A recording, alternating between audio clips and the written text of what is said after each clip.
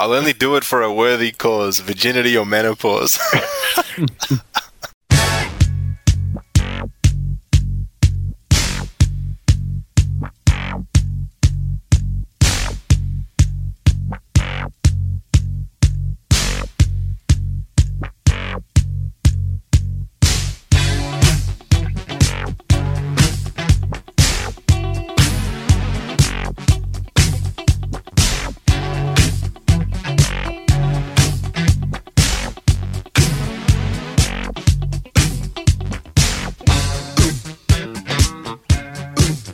Hello and welcome back.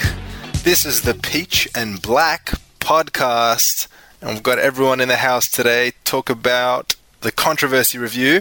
So, from left to right, Captain. That's right. Toe Jam. I'm not going to stop until the war is over. Player. You belong to Peach and Black. And MC, that's me, and we're all back in the same room once again, getting ready to review the 30th anniversary of Controversy, the album, 1981. It was released. Today. Can you believe it? Yeah, today. 30 years ago today. The 14th of October, 1981. Wow. Unbelievable. 30 years of funk since Controversy was released. I don't think I've ever been as shocked in doing this show as I am at the moment. I just can't believe it's been 30 years. It's pretty crazy when you think about it. Yeah. I wasn't even born. It's crazy. Well, so far, this is the oldest album we've reviewed so far. We haven't done anything before Controversy. That's true. So this is a controversial episode, Captain. We'll see. Yeah, okay. 8 tracks. And before we get into our track-by-track talk, has anyone got anything to say about this album, just in a general sense, or any particular comments before we go into what we think of each individual song? Musically, context-wise, anything at all? Toe Jam did. I think it was probably the first of the older albums that I got. I definitely got the hits first, and then maybe Rave Unto after that. And then this was pretty early on. This was definitely the first. Like, I had this before I had 1999, Purple Rain, all those older albums. This was the first of that sort of older ones I had. And I remember thinking it sounded really tinny, just to the stuff I was listening to at the time. I can't believe I felt that, because I've totally changed my mind on it. Well, if I could jump in very quickly, I can't believe how similar we are, Toe Jam, because the Hits 2 was the first, from memory, the first album that I actually got. It really got me into Prince. And obviously, Controversy, the song, opens that up. And that was really the thing that got me hooked. And I'll talk more about the song, obviously, when we get into it. But I think after that, Controversy might have been the second or third album I got as well. So it was on heavy rotation, and yeah, kind of at the very early stages of just getting into the music. So it's kind of, it holds a special place. Yeah, for the same reason, I think. I've got the Warner Brothers Original Masters version, which I still remember buying at Brash's. Do you guys remember Brash's? Oh, yeah. So this is saying, this is probably like 15 years ago or something. I don't even think Brash's remembers Brash's. Yeah. So, the album was already 15 years old or so when I bought it. It was probably the fourth or fifth album that I bought. I don't remember what I bought first, but it was pretty close to the start. And I played it about 8,000 times. So we all got. I know this album pretty well. Early. Player, do you remember when you got this? Or I got it around the Batman era. Okay. I got into this, and at the time, Warner Brothers were releasing like double set albums. So like they'd have like various artists, and they'd have 2 albums. Two up, one release, double up. Yeah, kind of like that. And I got it on cassette, and side A was Dirty Mind and side B was Controversy. So I was really excited because I got two albums in one day, and it was just like really, really kick-ass albums. So. And now, did you send that off to Minneapolis when he asked about all those unauthorized Warner's releases? No, I didn't. No, the cause. Oh. That's it. Yeah. No. I got mine at Red Eye Records. I just remember now. Oh. Hey. Wow. Yeah, back in when they were still on George Street. Yeah. And let me go. King Street. They charge you $60 downstairs in the mall. Oh yeah, that's right. Yeah, King Street. How much? Yeah, I think I paid like $25 or something. Yeah. Something ridiculous. But yeah, that was interesting times. Very early days. And this is Controversy. Was Prince's 4th official studio album, but he was 23 years old had turned 23 a few months before this album's release.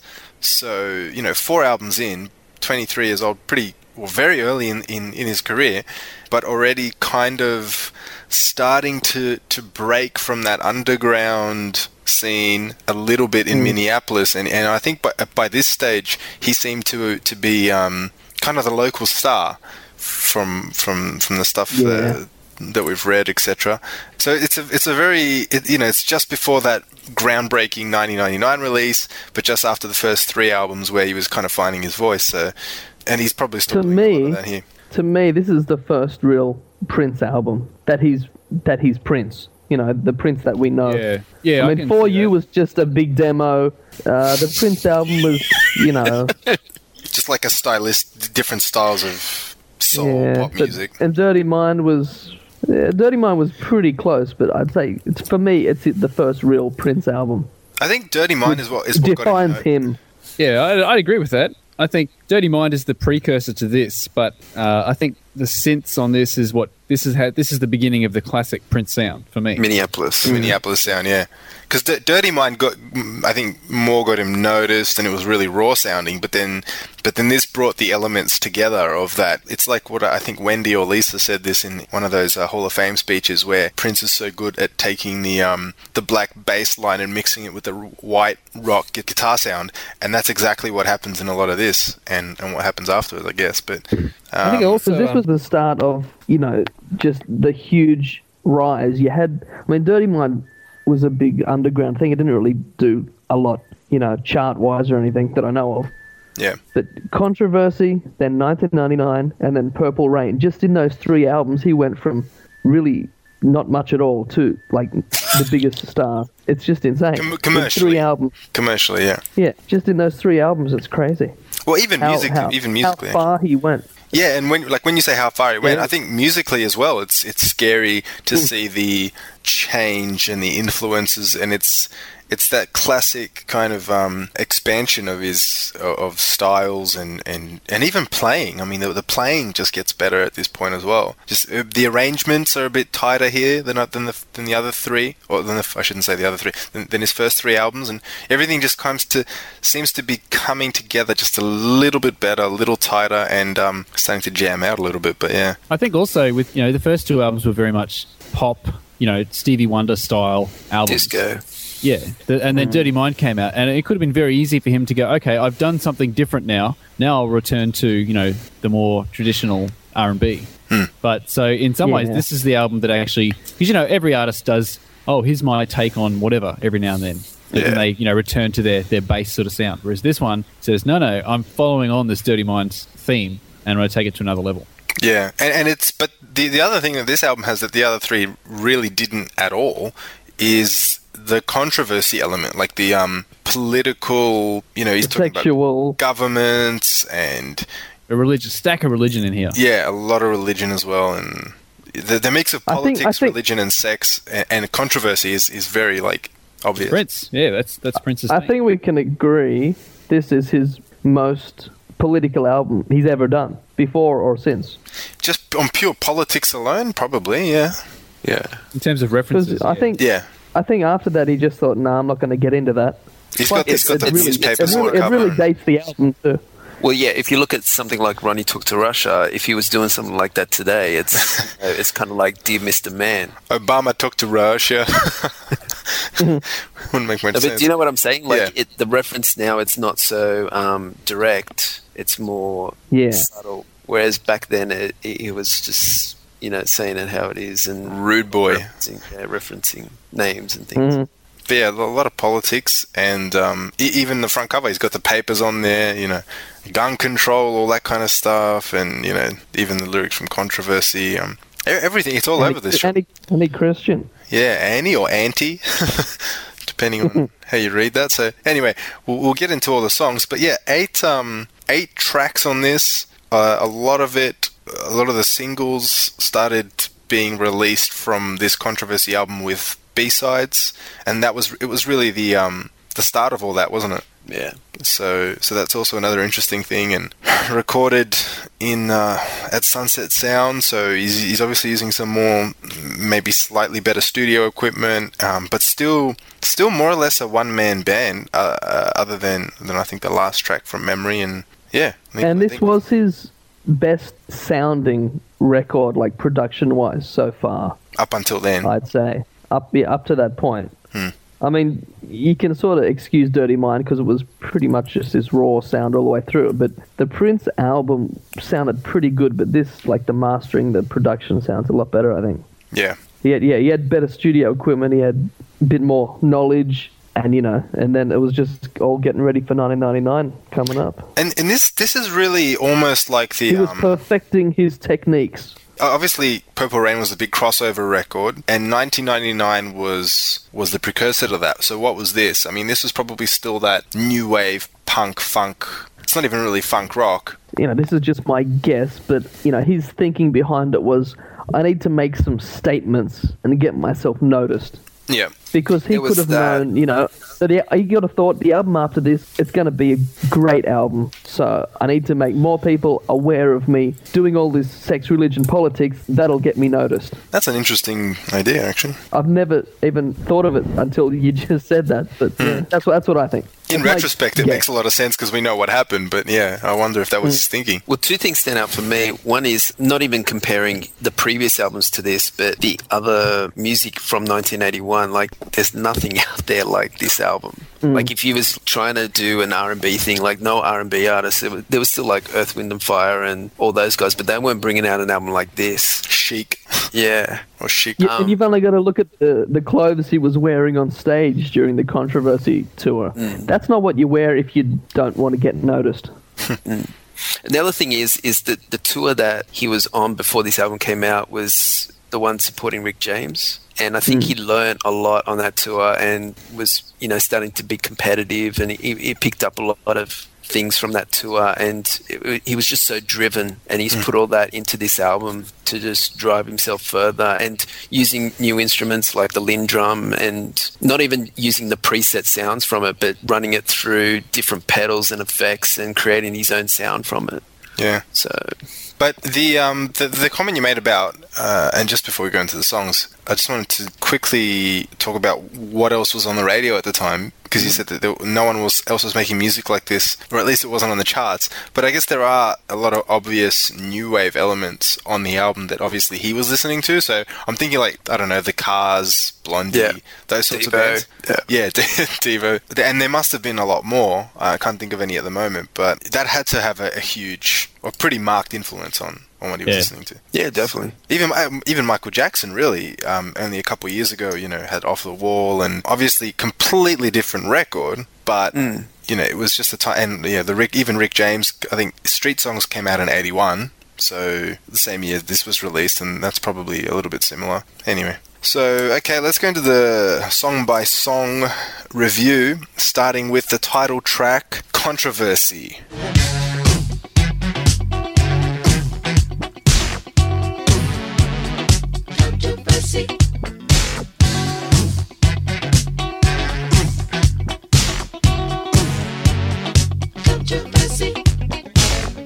Yay.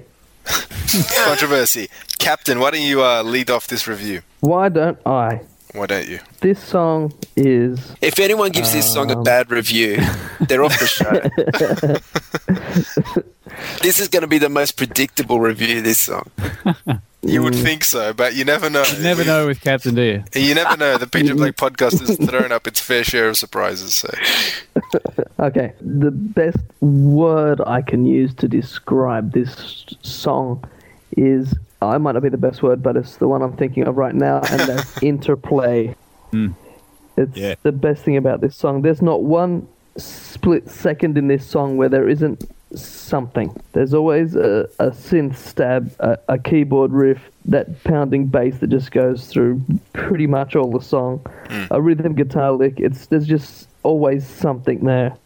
And you can see why this song is, he still plays it today. You still occasionally hear it on the radio, and live when they get this groove going, you can't stop it. It's just so good. I don't think I need to say much about the lyrics. Everyone knows them.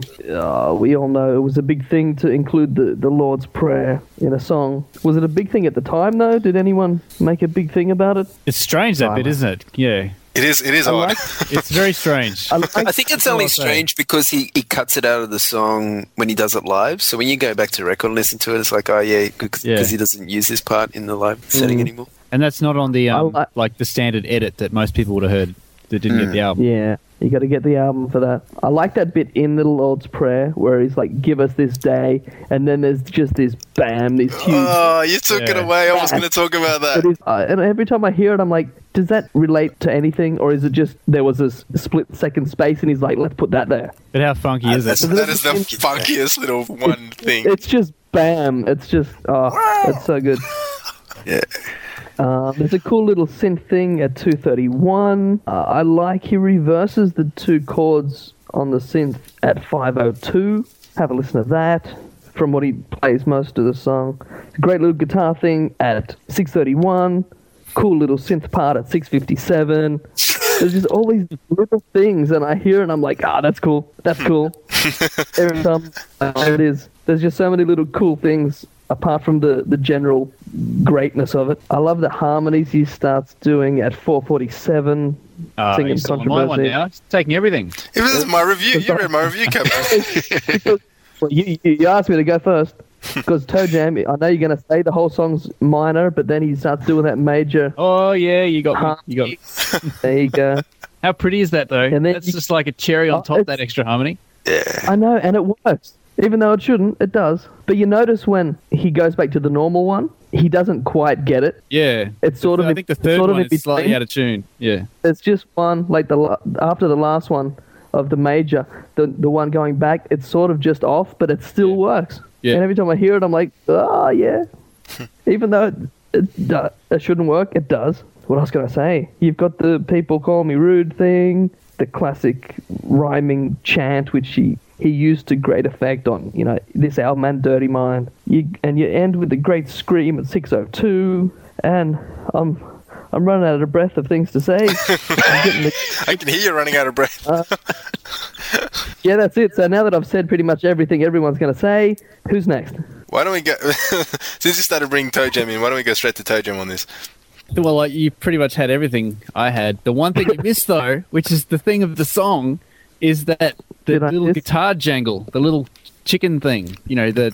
That's the song right there. For me. That's the hook of the song. It's like the flat 7 and the 1 together. It's just this like little clashy kind of sound just together. It sounds awesome. Yeah, that's the big thing for me as well. It's just, the length of the song, and yet there's not a second that goes by that, even though obviously it's repeating choruses and verses, but all the way through it, there's something different every 10 seconds. There's something new happening. Yeah. It's only got 2 verses. Yeah, but there's just stuff happening all the time, and it's just so simple, but it gives the song almost a false sense of that it's going more places than it actually does.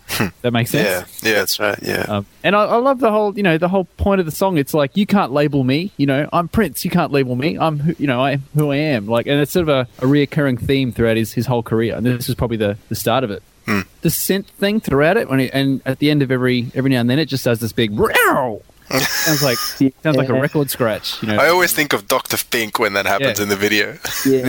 It's hilarious. And you got me on that major third, on that extra harmony. That's awesome. Yeah, so it's sort of the precursor to the 1999 long jams. It's just one of the funkiest things he's ever done. One of the simplest things, the funkiest things. It's just so on the right tempo. The bass just hits it the whole way through, and all these weird keyboard sounds. It's just... You really notice it, though. I think there's 2 spots in the song where that synth bass just drops out. Yeah. For like a couple of bars, and you really notice when it's not there, and then it's straight back by the time you realise it's back again. Yeah, and just the attention to detail, like, every now and then a hit on the snare will have reverb, and it's just, every now and then like a hit will be bigger than normal, and it's just, it's awesome. Can't say much more. It's just a brilliant, quintessential Prince song. Okay. I think I'd go as far as to say this is his best funk track. I think I'll say that. As in, just classic Prince sound. This just nails it. It's got to be up there. And, and he still plays it pretty much every show. and the people still love it. And they because it's how can funny, you not actually, like you'd what's never there not hear- to like? I was thinking, people, the fans, Prince fans are always complaining. I don't know if that's the right word, but they're always, he plays Let's Go Crazy and Purple Rain, we're getting tired. But you never hear of anyone saying they're tired of Controversy, even though he true. plays it Yeah. just as often as those ones. So that's got to say something. So, player, what do you think about this song? I think this is an epic song, and for it to have as much impact and relevancy still after 30 years is a testament to the track. And yeah, like what you guys said, if you break down every element of the song, from the choppy rhythm guitar, the beat, the bass, the synths, to the lyrics and delivery, and the descending 3 chords in the chorus, it's just a great track with a tight groove. And this is it's clearly one of Prince's favorite tracks from his back catalogue too, because it's one of the very few songs that has appeared one way or another in every tour over the last 30 years, correct me if I'm wrong. And like Toe Jam said, if it's not something that gets tired or old or the fans complain about. So I can't get enough of it. I'll say he didn't play it on the Gold Experience tour. Yeah, that's probably right. But one or But two apart from tours he has aside, played it pretty much every tour. yeah. The song has so much drive. It never gets too old or tired. If you listen to the first, say, 15 seconds of the song, just the beat, it's almost like he's creating loops before you had samplers that creates loops. Like he was doing it even back then, making beats and loops and stuff. So it is a groundbreaking track. It's awesome. All right. This is one of my favorite songs of all time. Not just by Prince, but of all time. It's, like you guys have all said, one of the funkiest things ever. It's got to be one of his greatest songs as well, I think. But what an opener on this album. I mean, is this one of the best opening tracks he's ever had? He's had a few of them. But this is just brilliant, and it's got the synth, the Lin, the funk guitar, and it's a jam. But this is really the first time where I think everything came together in a way in his career, in a way that it hadn't on any other song. You've got the Sexy Dancer extended jam on the album version, but it Pales compared to this. Yeah, you're right. It pales in comparison to the effect, the overall catchiness, and the dirtiness of this song. And you know what, as funky as this is, and he can tear the roof off with this song live any given day as long as he's in the mood for it, it's actually really well produced. And usually I like my funk a bit gritty and kind of funkadelic style, but this is the opposite. You just get that sense of I can't describe it. You can't describe funk, so I'm not even going to try, but it's just you get that face. I get that face listening to this track. The famous funk face is just ridiculous. You can't help yourself. And it's just explosive entry, and really all the elements that have come afterwards with regards to his own sound, the Minneapolis sound and the funk music, I think really stem from this song. Not only from this album, but particularly from this song. Because look, anytime anyone says Prince classic sound, you think, okay, Lin drum synth, this song has it. Great bass line, this song has it. Chicken scratch, chicken grease guitar, this song has it. Falsetto, background vocals, this song has it. It's like every classic Prince element, it's there, virtually is in this track, and it's so early in his career. And it's just I think one of the reasons why it's so successful is because it, people say, every great artist has a certain amount of music to give. Well, I think he just nailed it so early with this song that it's just unbeatable. You can't say a bad thing about it. The vocals are on point, and then those ascending background vocals are just brilliant. You guys have spoken, and the awesome synth gets me every time. I call it the Dr. Think synth breakdown in the middle of the Lord's Prayer, and it's one of those things. I was reading ages ago interview, yeah, exactly, an interview where he was talking about building a groove and then just killing it, just sticking to it. And this song does that. You could listen to 70 minutes of this and just not get tired of it. I could. It'd just get you into a trance. Wow. Speechless, But the other thing that I'll say about it is it's not entirely his sound. He's been influenced by these new wave synths. I would say probably in some way, whether he was listening to them or not, probably Talking Heads. There are other influences, and there's a punk sensibility as well. But then at the same time, there's this irresistible hook, the do do do do do do.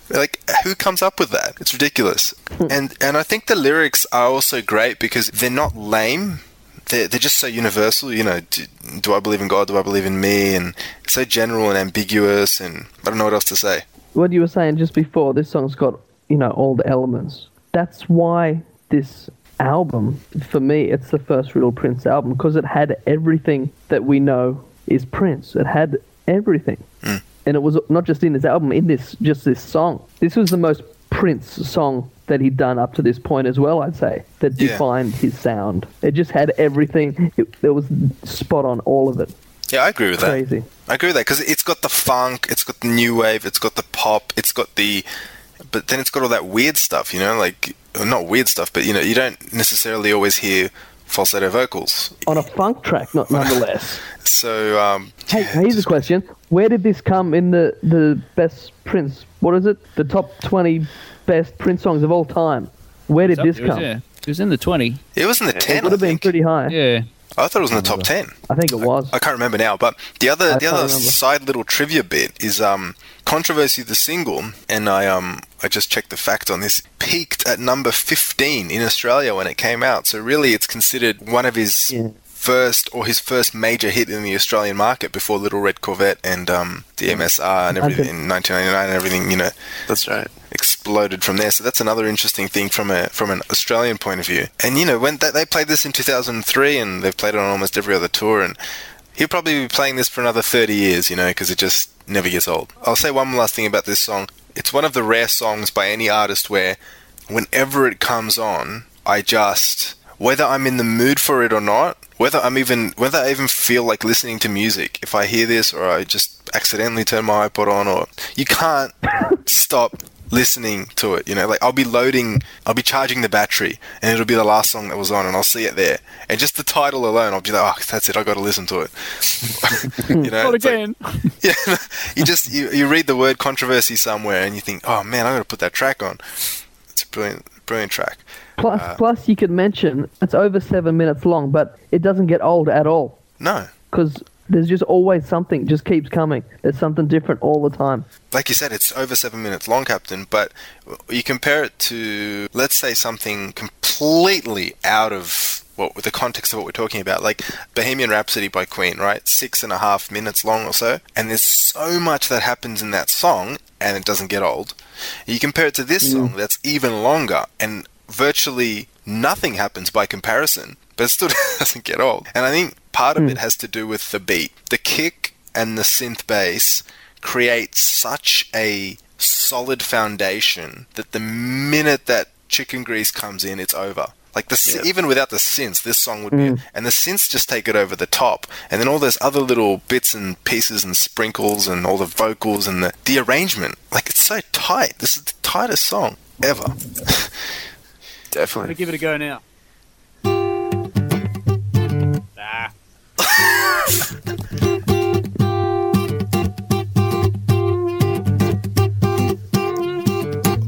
Oh yeah. There we go. I don't have a top E string though, so that's on the wrong strings. But anyway, Now do it for 7 minutes. no chance. No chance. Without breaking a sweat. But yeah, I mean, even that way you play it, Toe Jam, it's like, I want to put the track on right now. Yeah. It's going to end the review really quick. I'm going to leave the show and just listen to the song tonight. So, okay, track 1 is over and done with. Let's go into track number 2 out of this 8-track disc. Sexuality, the song. They're all a bunch of double drags to teach the kids that love is bad. Half of the staff of their brain is on vacation. Mama, are you listening? We need a new breed. Leaders, stand up, organize. Are there any fans in the house here? Yeah, this is Take it probably over. my favourite track on the album. Oh, yeah, what about Controversy? I think this, I don't know, for me, this just tops it slightly. Wow. They're both unbelievable. Wasn't but expecting that. I love this track. It's just, the bass line, it's such an original bass line, and it sounds like no other bass line I've ever heard. And it kind of sounds goofy, but it's just so funky. Don't, bum, bum, bum, bum, bum, bum, bum, bum, bum. It's real punk, you know. And the toms in this song, Yeah. that's just all the way through. There's just always interesting tom patterns happening. It's almost tribal or something. Yeah. When you listen to it. And it sounds to me like he's also playing with the drumsticks on the sides, like on the rims of the kit, Yeah. all the way through it. These little jingly jangly hits that he's, and that adds so much atmosphere to the song. It's so rhythmic. And you know, if there was ever a song to show that Prince truly is insane and lives in Prince world, this is the song. Because you know, what on earth is he talking about? But it sounds so cool though, doesn't it? Like hang out tourists and it's just, what the hell is he talking about? But half of their staff. What was it? Half of the staff of their Brain zone okay, vacation. it's the Yeah. coolest lyric. Yeah, it is. You listen to it and you feel like you're like, yeah, Prince, you tell him. And then you think about it, Like, like, what what on earth is he talking about? It's just all over the place, but I love it. And it's got, you know, this is the first of the real classic hour, you know. Yeah. Right? And it's so, they're so like, you know, they're so sexual, those songs. It's kind of awkward listening to it, but it's awkward, but it's very strange. And just the production all the way through on this song, you've got like this weird hi-hat pattern happening in the left speaker, you know, guitars in the right, it's just, and the same sort of jangly guitar bit that I was just trying to play, you know, that returns, so it's kind of a sort of links the two songs together as sort of brother and sister songs for me. Like, I can imagine doing Controversy and then like, right, I'm going to take that thing and I'm going to turn it into this freak song. You know, now that was the, you know, everything's placed nicely in the beat. This one's That's just the all straight version. yeah. You know, and this song as well with the lyrics, the early 80s, it's such a, you know, song about freedom. Let your body be free. You know, we don't need no segregation, no race. You know, it's really, you know, the civil rights movement is fully in flow and, you know, the world's feeling good about itself, I think. And so, you know, he's all guns blazing. You know, freedom, unbelievable. Yeah, but I don't know, that bass line just kills the song for me all the way through. And just the insane nature of it. It's brilliant. I'd rate this as probably in my top, definitely in my top 10. On any given day, it'd be in my top 5, I think. I love the video too. There's a bit in the video where he does the splits. And it's just, you know, if you miss it, it's gone. But it's just, I remember seeing that the first time, I go, oh my God, did he just do, you know, the splits was just the right time in the song. It's just... in pantyhose. Yeah, exactly. not that I find that... but Let your body be free, Toe Jam. Let your body be free. it's just one of those things, you know, it's one of those moments I sort of have in my head as like, you know, and you think, oh my God, this guy's a freak. Like, yeah, one of my favorite tracks of all time. Both songs are, but I reckon this one's slightly higher, just on the insane value. I'd say on the insane scale. I would say this is a pretty cool song as well. Like, I agree with you what you said about the chicken scratch. Because it is crazy on this, and he's used that same chicken scratch, like identical chord, so many times in his live performances and even in other album tracks. I would bet it's just like, again, another classic Prince motif that started up on this album. Real like suspended sounding chord, just sort of hanging there, but he's playing it so rhythmically. It's, you know, it's awesome. Yeah, and it just adds to the funk feel of this track. I think someone said earlier, Player, is kind of like got a tribal beat, and I completely agree with that. It's like, it's fast paced, but it's got this real energetic bounce, and it's like it never lets up from the get go. It's similar to Controversy, but obviously at a faster tempo.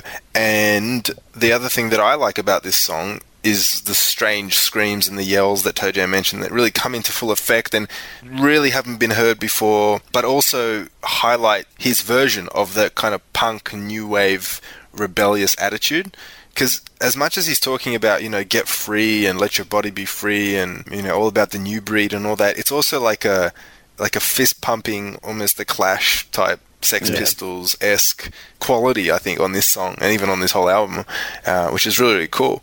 And I think that's about it. I'll just mention quickly that the fact that he used that reproduction of a new breed leader stand up organized back on the Rainbow Children album, which I always thought was a very interesting thing to do, considering how different those two albums are, and obviously the songs themselves that, you know, that contain those lines are different, but it's just a quirky thing to do. So, and you know, Rainbow Children was literally 20 years after Sexuality was released. So, and this song was also released in Australia as a single. So again, very early on in Prince's career, he was releasing songs in Japan and in Australia aside from the US, and I find that interesting in itself because there's so many other countries, for example in Europe, where I would have thought, he'd be trying to break through, but for one reason or another, that wasn't happening. So anyway, we'll take it to Player. Yeah, I really like this song as well. It's a slight variation to Controversy, a bit more thought-provoking and political in the lyrics, but it still has that rhythm guitar and the licks all the way through it. It has that distinct early 80s new wave sound, and the sound of the Oberheim synths kill me every time. It's just raw Prince, and it's great. Like if you listen to albums like 2010 where he's trying to reproduce the elements of these earlier albums, I don't know, I guess he's using Pro Tools and all that. And when you use stuff like that, it makes it very precise. Whereas on these albums, it's all about the feel. And so I think when he's trying to recreate those sounds now, that kind of gets lost. And this is where all the energy is all in the feel. Do you reckon some of it is based on the equipment only, just because it's analog, or? Yeah, maybe. But with I think with the analog, I don't know, it makes it harder to go back and fix. Yeah, and I think in some ways that's good with the the digital technologies now. But I kind of see what Player's saying. Sometimes it's that little intricacies that make the difference. Make the song, yeah. Yeah, because I don't know, like, he can still record on analog equipment today, right? I mean, surely he's got enough money and resources to be able to find the equipment if he wanted to. Certain artists are using the combination of analog and digital today. Now, obviously, that wasn't an option back then, but I just wonder if that, obviously, you listen to something like MPLS Sound from 2009, and even though he's going for similar types of sounds, they just, like you said, Player, they just don't hit it in the same way. It wasn't that long ago he said, not to quote exactly, but digital music's horrible. Yeah, but I think something like that? Yeah, but I think that's the medium he was talking about. The actual recording process, the digital's more convenient now, and it can fix a lot of mistakes really, really quickly, whereas recording to analog is more time consuming, and if you make a mistake, it's more laborious to go back and fix things. So, some of these like little mistakes or things that they're adding there is, it makes the song. Yeah, it gives it the character. Yeah, the character. So it's just his laziness then. Yeah, I mean, I'd love to, without going on too much of a tangent, I would, and I don't know if he does this or not, but it certainly doesn't sound like he's been doing this on his last few albums, but I'd love him to merge the two technologies. I know of one musician, Mark Knopfler, the primary songwriter and guitarist from Dire Straits, a fairly big fan of his, and the last few albums that he's done, he's been incorporating a lot of that. And I've heard some interviews with his people talking about, Knopfler's people talking about the process, and it is more laborious and in some cases more difficult, but the overall result you could never replicate on a digital machine. So I don't know. I, for one, would love for him maybe not go all the way analog, but just maybe use some of those elements. Take out the original Oberheim again, and just muck around with it. That'd be pretty cool, What a way to get inspired, I think, because this album's got plenty of it. But anyway, sorry, you were still going. No, that's it from me. It's a great song. Now, Captain. As Toe Jam said, this is the origin of the Awa Prince Scream, and he does so many of them. Best start to the song. Just do that, and then do it again, and do it again, and do it again. It's great. Like Toe Jam said as well, see, this is what it's like going last. I went first for the first track, and now I'm last. Everyone said everything. Like Toe Jam said, this is one of my favorite songs. It's in the top 10. It's just what?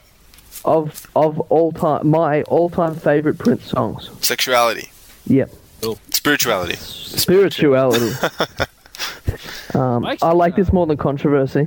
The thing I love so much about this song, I think, is the wildness of his vocals. It seems so unrestrained. He's like, I'm going to just sing whatever I want, and it's just going to sound like whatever it is. And it's great. It doesn't matter what the topic of this song could have been. It could have been anything. It just happens to be sexuality, so he sings it in that way. But it could have been anything, and he could have sang it in that way, and it'd still sound great. Oh, I wonder about what you just said. Like, do you think maybe he just went for broke with the vocals on this whole album just because maybe he was thinking, stuff it, I'll just go all out and see what happens, and if people like it, I'll just keep it up, which is obviously what he's done for the rest of his career with, that, like, hitting high notes and I mean, there's so much trademark stuff out of this song and this album. I don't know, it's just a thought. But I think this song, more than any on this album, he really just sings whatever. Controversy seems pretty restrained, like to fit with that song. But this, it's just like there's no limit. He's just gonna sing whatever he wants, the way he wants, and it's just crazy. And I love it. I love the synth bass. It's just too cool. And again, all as Toe Jam said, you got the funky guitar lifted straight from Controversy straight into this track. Great. I like in the second verse, he drops the falsetto here and there. You get the normal register voice, and it sounds really good. There's a bit at 146 where he goes, "Ow, baby!" It's just so good. Every time I hear that, I just laugh my head off. Classic. And you got the guitar comes in 153, and you've got the new production of the New Breed Leaders Stand Up Organize. As MC said, brought forward to Rainbow Children. And there's the lyrics. I don't listen to the lyrics, but there's so many just weird lyrics in this, which, because I've heard this album so many times, I know every single word. And some of them are just ridiculous. About the tourists with 89 flowers on their back. And I'm just guessing they're wearing Hawaiian shirts, but who knows what he was thinking? It's just some of the stuff is just crazy. And half of the staff of their brain is on vacation. That is just one of the best lines ever. It's just so good. It's so immature though. It cracks me up. It's so random, but you know, you used to people songs paying out, you know, a certain political agenda, or you know, and he's paying out tourists, but it is kind of cool. It is kind of cool because it's like, you know, what? No Flash again? You know, you can imagine this like, again. You know, this really like sort of. I always imagine like this really superficial kind of old man with his camera kind of thing, and it's just like, you know, you're wasting your life, brother. Yeah, you need to get down to the sexuality. So we've got the "Mama, are you listening?" and the guitar comes in, and there's so many good lines. So many good lines. No child is bad from the beginning. They only imitate their atmosphere. That's just classic as well. Yeah. And the way he sings that, like the harmonies on that, they only imitate their atmosphere is just so good. Every time I hear it, I'm just like, wow, that's good. I was really surprised when he brought this back in 2006 in Las Vegas. Could have done without the name change to Spirituality, but I think pretty much the rest of the song was the same. Did he do the speech? Did he do the 89 flowers on their back? No. I don't know if he did that part. I don't know, Captain. It's been a long time since I saw those Vegas shows. Yeah. But that's all I got to say about that song. Yeah, one of my favorites of all time Prince songs. Wow. It's just absolute classic. I like this more than Controversy. That's what Toe Jam said. Not sure if it's the best song on the album, but it's definitely close. I'll just say one more thing. What about the ending as well, where it all just sort of breaks down and there's like little gaps of silence, but then it all just comes right back in again, and just when it's starting to fade out. Yeah. Just when it starts to fade out, you hear it come back in again, and I'm like, there's got to be an extended version. Come on. Yeah. Every time I hear it fade out and it comes back in, I'm like, oh, come on, give me an extended version. I would love to hear this entire album on vinyl. I've never had the opportunity, but I'd love to. Sexuality is done with. Track number 3, Do Me Baby.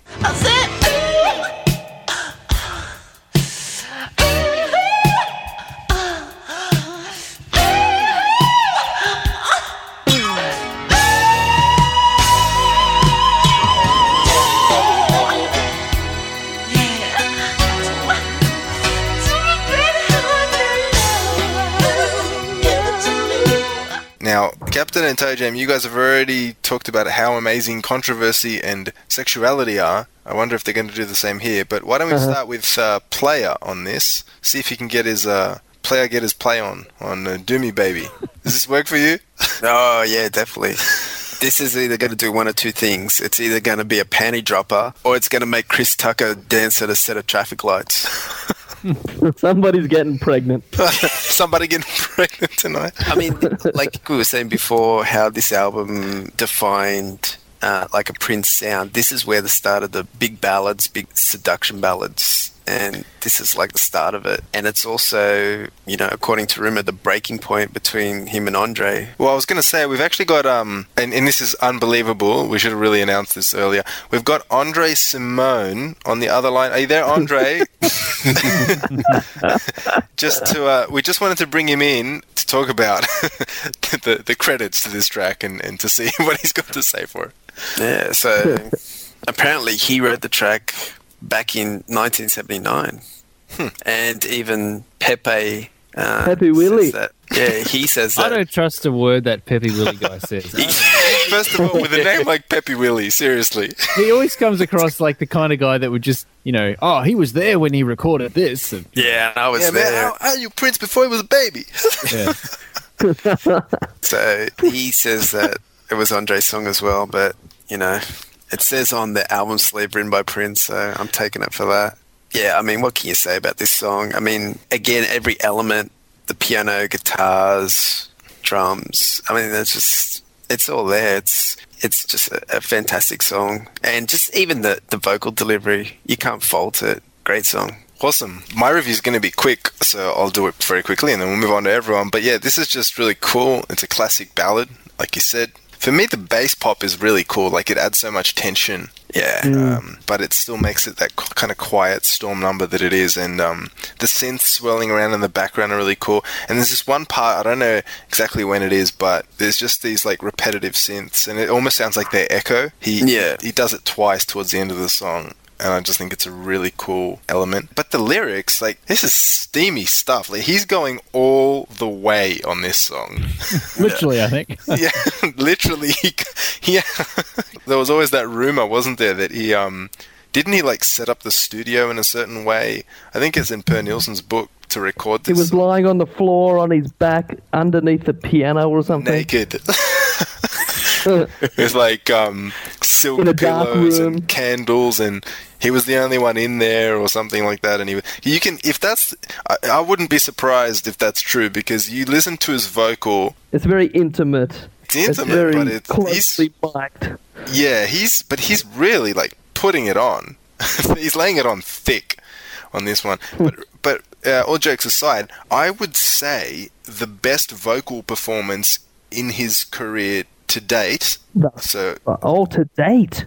yeah, I would say so. I thought you were going to say up until that point, but to now? Yeah, up until that point is a given, I think, I'd say. But even to date, because there's just, you were talking about the vocals and sexuality and being unrestrained, and I think that continues here. But it's just so unabashed, like really wearing his heart on his sleeve. And sometimes I can't work out whether he's putting it on intentionally or whether he's really feeling it, but regardless, the effect is still incredible. And the screams, and it's even slightly distorts as well. But then for me, the big thing is like the breakdown and the falsetto comes in at about 3 minutes 14, 3 minutes 15. It's got to be one of the best he's ever done, I think. And this 23-year-old kid in the studio is just tearing it up. Maybe there was someone else in there with him, but I just got to finish this review by saying 2 words. I'm cold. I'm so cold. I'm so cold. That is one of the strangest, most awkward, unfortunately intimate moments of being a Prince fan. It's just I had to just check myself on that one. It was a bit uncomfortable, but that's okay. Somebody throw Princey a blanket. He's cold. It's a strange one, but anyway, let's take it to Captain. Okay. I knew you guys are going to go on about this song like it's the best song ever. Here we go. I never said it's the best song ever. It's great. I know it's a great ballad. It's probably his most successful attempt at writing a ballad, or what we know as, the Prince-style ballad.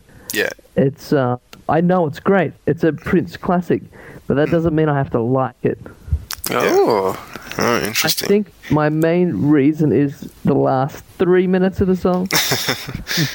That wasn't in Andre Simone's original version, by the way. Prince just added those bits. You know that cold lyric? I wrote that shit.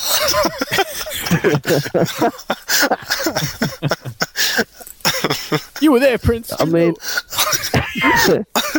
that's the funny thing, though. That's the really funny thing. We're all saying, or I'm saying anyway, this is his best attempt at writing a ballad.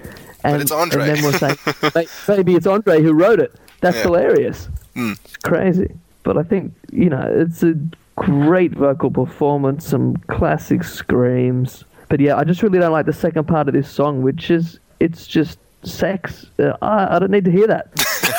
but he's alone. I wouldn't. Yeah, who knows? Even worse, yeah. But I don't know. I don't need to hear that.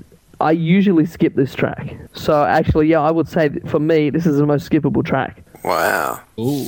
Wow. So there you go. The song that has probably the most notable, famous scream, high-pitched falsetto scream of his career, up until then anyway, you're passing on. Wow. Yeah, I just don't listen to it. I don't like listening to it. But it's mainly because of that second part of the song. If it faded out at like 4 minutes, I'd probably listen. I wouldn't skip it. The standard edit, 7-inch single, I'm pretty sure it fades. Yeah, that'd be a fade, yeah. Yeah. Okay, I'll listen to the edit. But when I'm playing the album, it's the album version, so that's why I just skip it. Yeah. I should replace it with the edit and see how that goes. Okay. All right. So, Jam, why don't you round this one out? I think most things have been said. It's the basis for so many songs that came after, like Scandalous, Insatiable, Adore, Somewhere Here on Earth, all these, these slow rolling chord progression songs that are just, beautiful, and they're all amazing.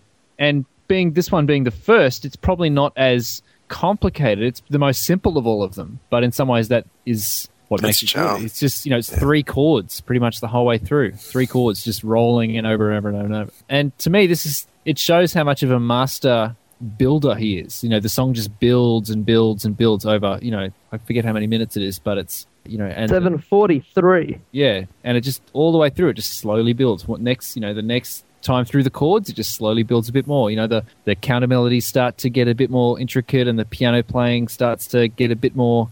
But then within that, it's not just building. I don't necessarily mean building up. It's it sort of goes in these waves of these. It's just brilliant interplay from all the instruments. It just shows how much of a great musician he is. I think I kind of agree with Captain. The last few minutes are a bit do I need cringeworthy? To but having said that, I get the feeling he's taking the piss as well. Like when he's there's a little line. Well, isn't it supposed to take a long time? I laugh at that bit because, when he says that, it's clear that, he's not completely serious at that moment. But yeah, the vocals are just unbelievable. He's jumping all over the place, and it's such a clear young voice at the time, and it's not too studied yet. It's just right at that point where it's, he's really finding his voice. It's just an amazing song. Yeah. That's it. Yep. We're on to side 2 now. Okay. Of the album. Side 2, the vinyl version. Yep. Private Joy.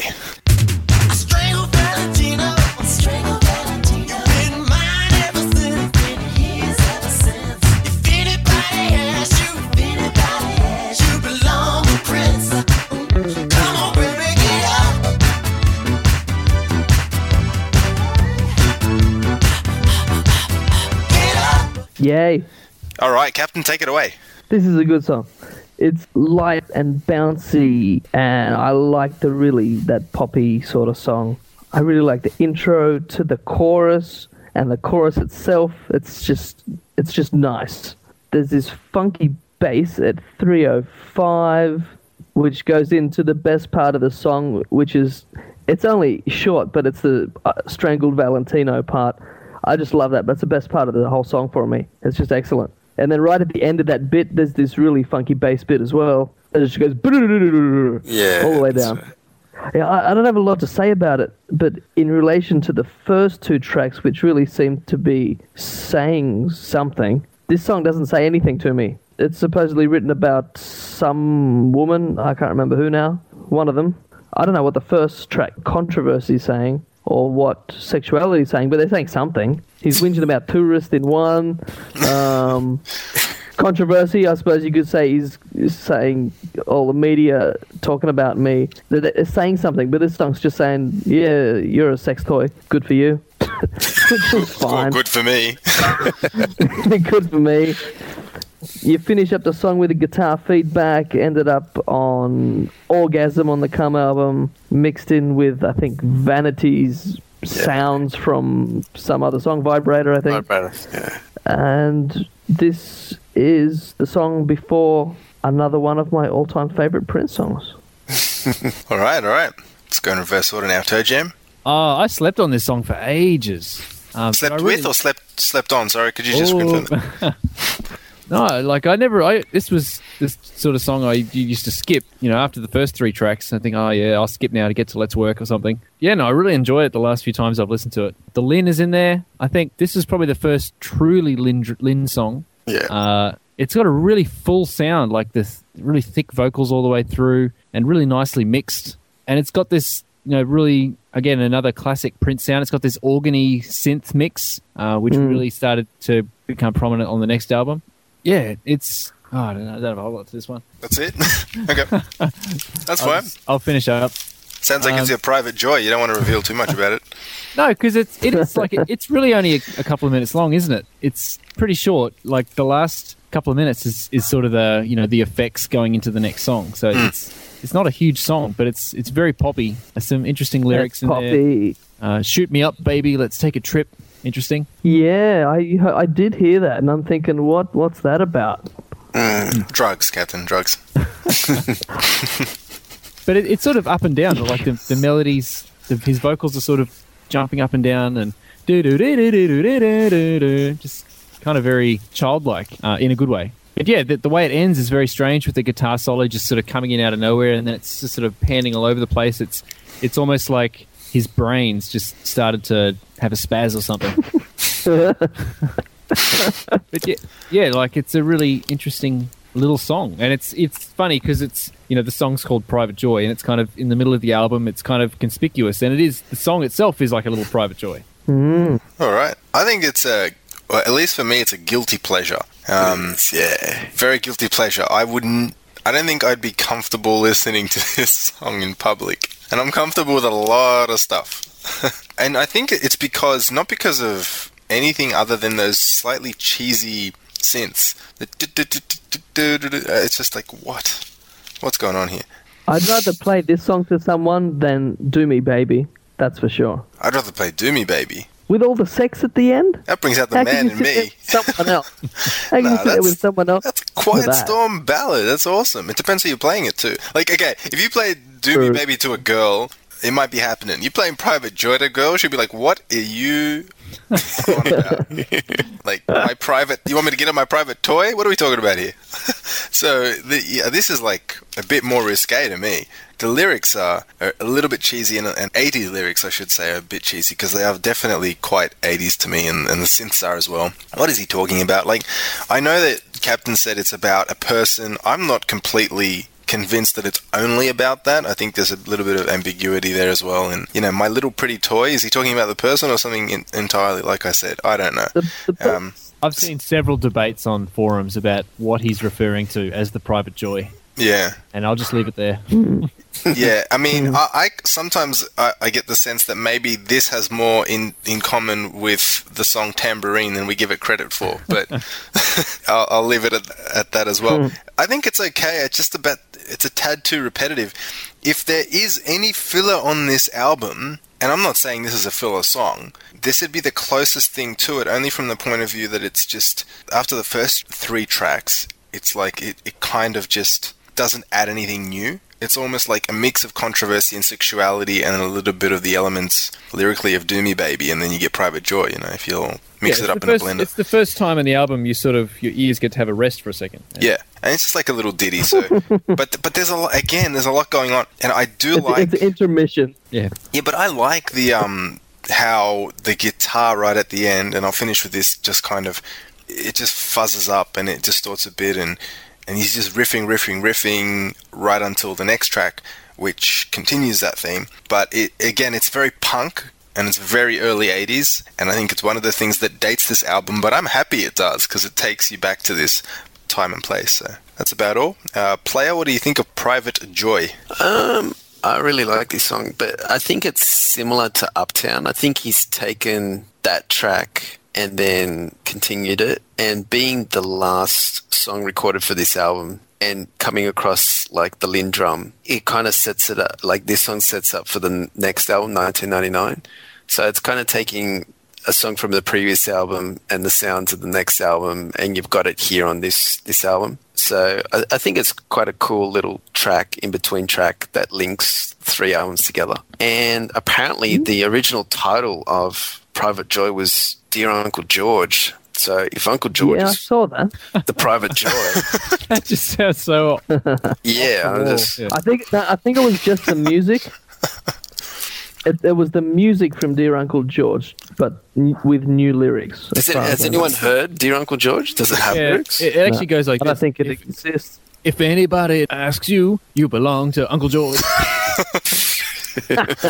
Dear Uncle George became Bob George, and then that's the end of it. Dear Mr. But yeah. Man. It's cool. It's a cool song. I like it. Dear Uncle George. Anyway, maybe he's talking about George Clinton. Who knows? His little private joy. I don't know, but what George would think about that. So let's go into track number 6. No, don't you dare. I'm joking. Let's go into song number 5. Ronnie Talk to Russia before it's too late. Before you go to war, go to war.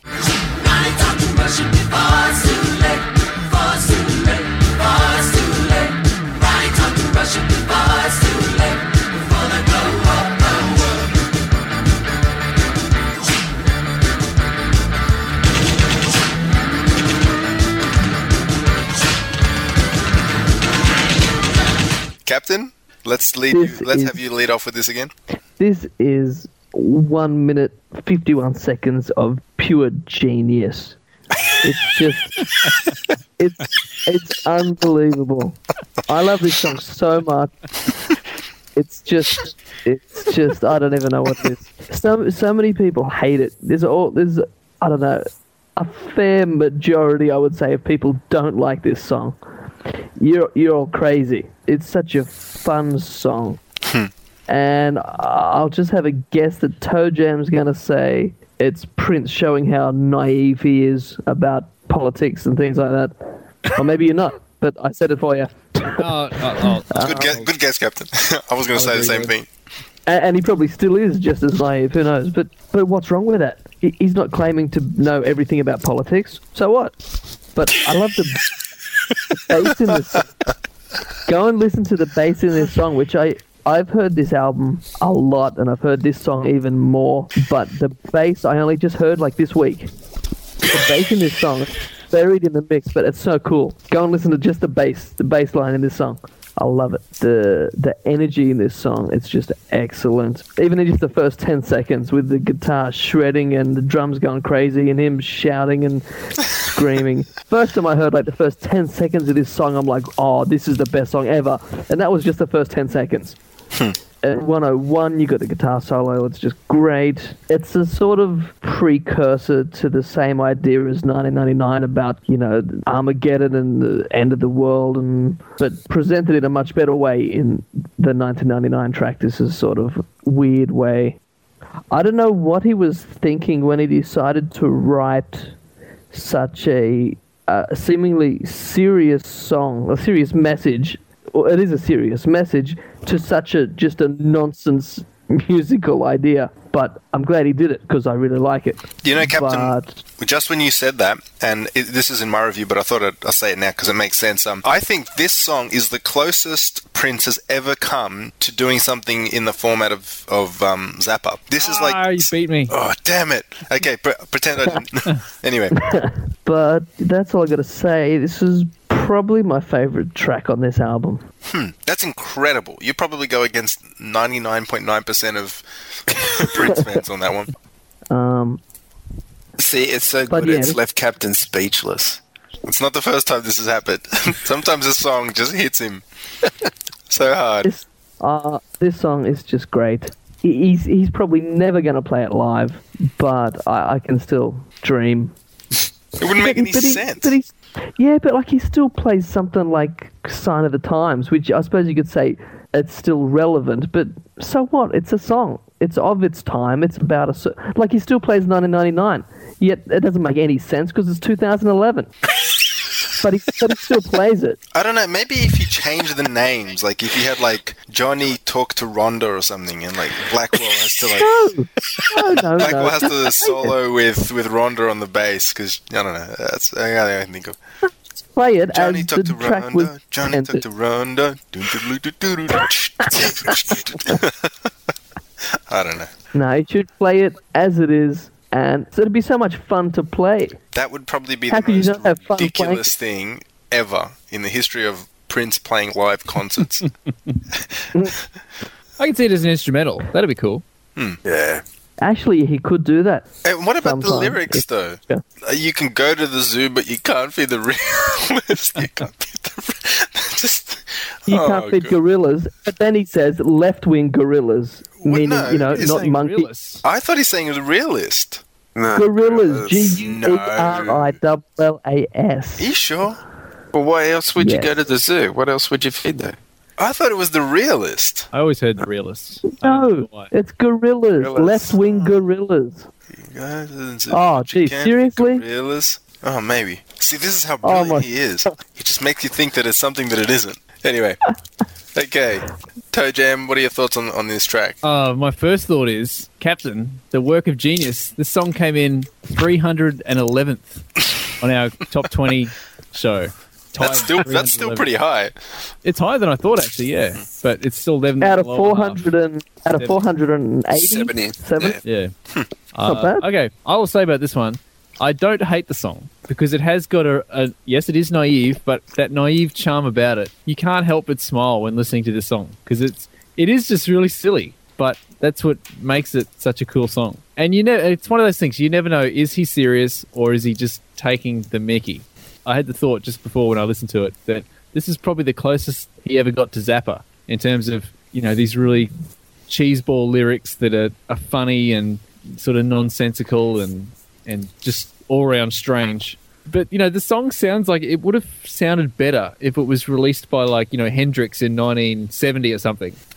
It's just strange, it's the early 80s and, Vietnam's finished and yet he's still kind of singing about, I know there's the Cold War and everything, but it seems like it's an old Vietnam song that just never saw the light of day when it should have in some ways. And I do like the way the sound effects, like the machine gun and the guns going off, they kind of they play the role of like the drum fill. So where there'd be a drum fill, you hear these machine guns going off. That's really cool. How can you not forget the organ? Just that organ all the way through. Yeah, real classic, rockabilly kind of thing. And the lyric, Ronnie, if you're dead before I get to meet you, that's just hilarious. But if Don't he's say I serious- didn't warn you. Yeah, I mean, if he's serious, I can't tell, to be honest. If he's serious there, he's clearly insane. Yeah. Or if he's taking the mickey, which I'd suggest is probably more likely, that's just hilarious. Because, it's almost like, and the same with the song Controversy, he was famous, but he wasn't that famous yet. And yet he's talking about, oh, I'm so controversial and, Ron, if you're dead before I get to meet you, it's such an ego on him. But that's what makes Prince, I think. The interesting thing is this album came out in October 81. Ronald Reagan's attempted assassination was in March 1981. Yeah. So in that context, it makes a lot of sense. Yeah. He's already been attempted to be assassinated once. So he says, okay, it might happen again. So if you're dead before I get to meet you, it makes sense that way. Yeah. It sounds like he's been listening to too much Zappa. Or maybe not enough. No, not enough. Not enough. Not enough. Because this is like completely out of Zappa's book. And the funny thing is, now I'll just quickly add that not only does it sound like Zappa in general, but it sounds very much like Zappa in the early 80s, because Zappa was at his most satirical and political, somewhere between the years of 80 and 85, let's say. And, 80 and 81, he released a couple albums where they were like, these sorts of songs were on there. So anyway, I always found that odd, that little link, and I wonder if Prince would recognize that, or whether he's ever heard of Zappa anyway, but you'd imagine he would have, I don't know. Yeah, Anyway, sorry, Tojo. I don't have much more to say. It's a very naive song, but it's a very fun song as well. One of those ones that, you do tend to forget about, and when you listen to it, you end up really getting into the spirit of the thing, even though it's kind of strange. But I'll just finish by saying it's very interesting the way it ends, when, it counts in 1, 2, 3, 4, and then it changes tempo completely. But I'll get to that with the next track. Okay, player. Ronnie talk to Russia. Is it the jam or what?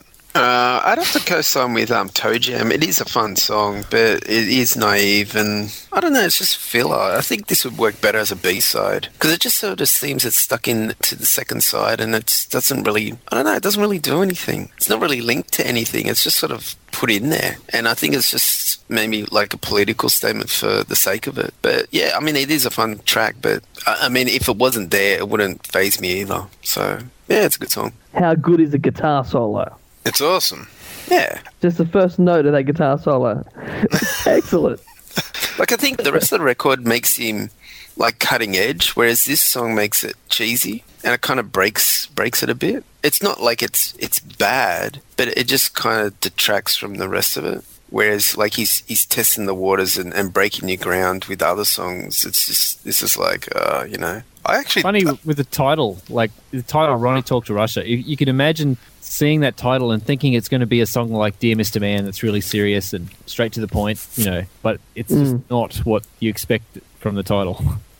I actually kind of disagree with you, Player, and with Toe Jam. And I wouldn't quite go all the way with Captain and saying this is an ingenious song, but I almost think it's ingenious in the sense that has Prince created a genre here, rockabilly punk. I mean, because you think about the synths and the vocal lines and the chorus, and then you think about everything, the off-kilter stuff that's happening below it. It sounds like, I don't know, like Black Flag or No Effects or like Bad Brains or something. Like, you know, like kind of ska punk bands, even a bit of more mainstream stuff. It's so odd. And putting those two together, I can imagine most people turning this on going, oh, what is this noise? What is this rubbish? And just skipping to Let's Work. Which is fair enough, you know, different strokes. But there's a lot that's been said about Prince combining genres. But I've never heard anyone talk about how he's combined particular genres here. So he's going punk rock, the undercurrent. On top of all that is, like I said, the synths and the vocals are like rockabilly. Then he's got more kind of mainstream rock guitar, and then it distorts. It's got a Hendrix vibe to it, I think. Yeah. I think it's got a Devo vibe to it. A little bit Devo, actually, yeah. With the vocals, do you think? Or there's both. So it's a very strange track, and half serious, half piss take. I don't know. I don't know that it's really serious at all. But I just think, like I said, you know, combining two very distinct elements together, I've never heard before. Maybe someone else has done it. I'm sure they have, but strange for Prince. So Ronnie Talk to Russia was released by Anna Fantastic in 1988 Really? as a single. that is even I weirder have to than... hear that. But I've never heard it, but it was released. Well, Anyone and have what a a copy? connection! Anna Fantastic. That If anyone has a copy of that, strange. let us know, because I want to hear that. interesting. But it was released under the name Cherie, not under Anna Fantastic. This is becoming knows? like a wild goose chase, this thing. I don't know. I smell a red herring. I smell a red herring somewhere. Plus, this version is 3 minutes 34 long. More than double the original's length. So there you go. If anyone has that, let us know. I want to hear that. Every day's a lesson on the Peach and Black podcast. So off we go into track number 6. Let's work. Work it.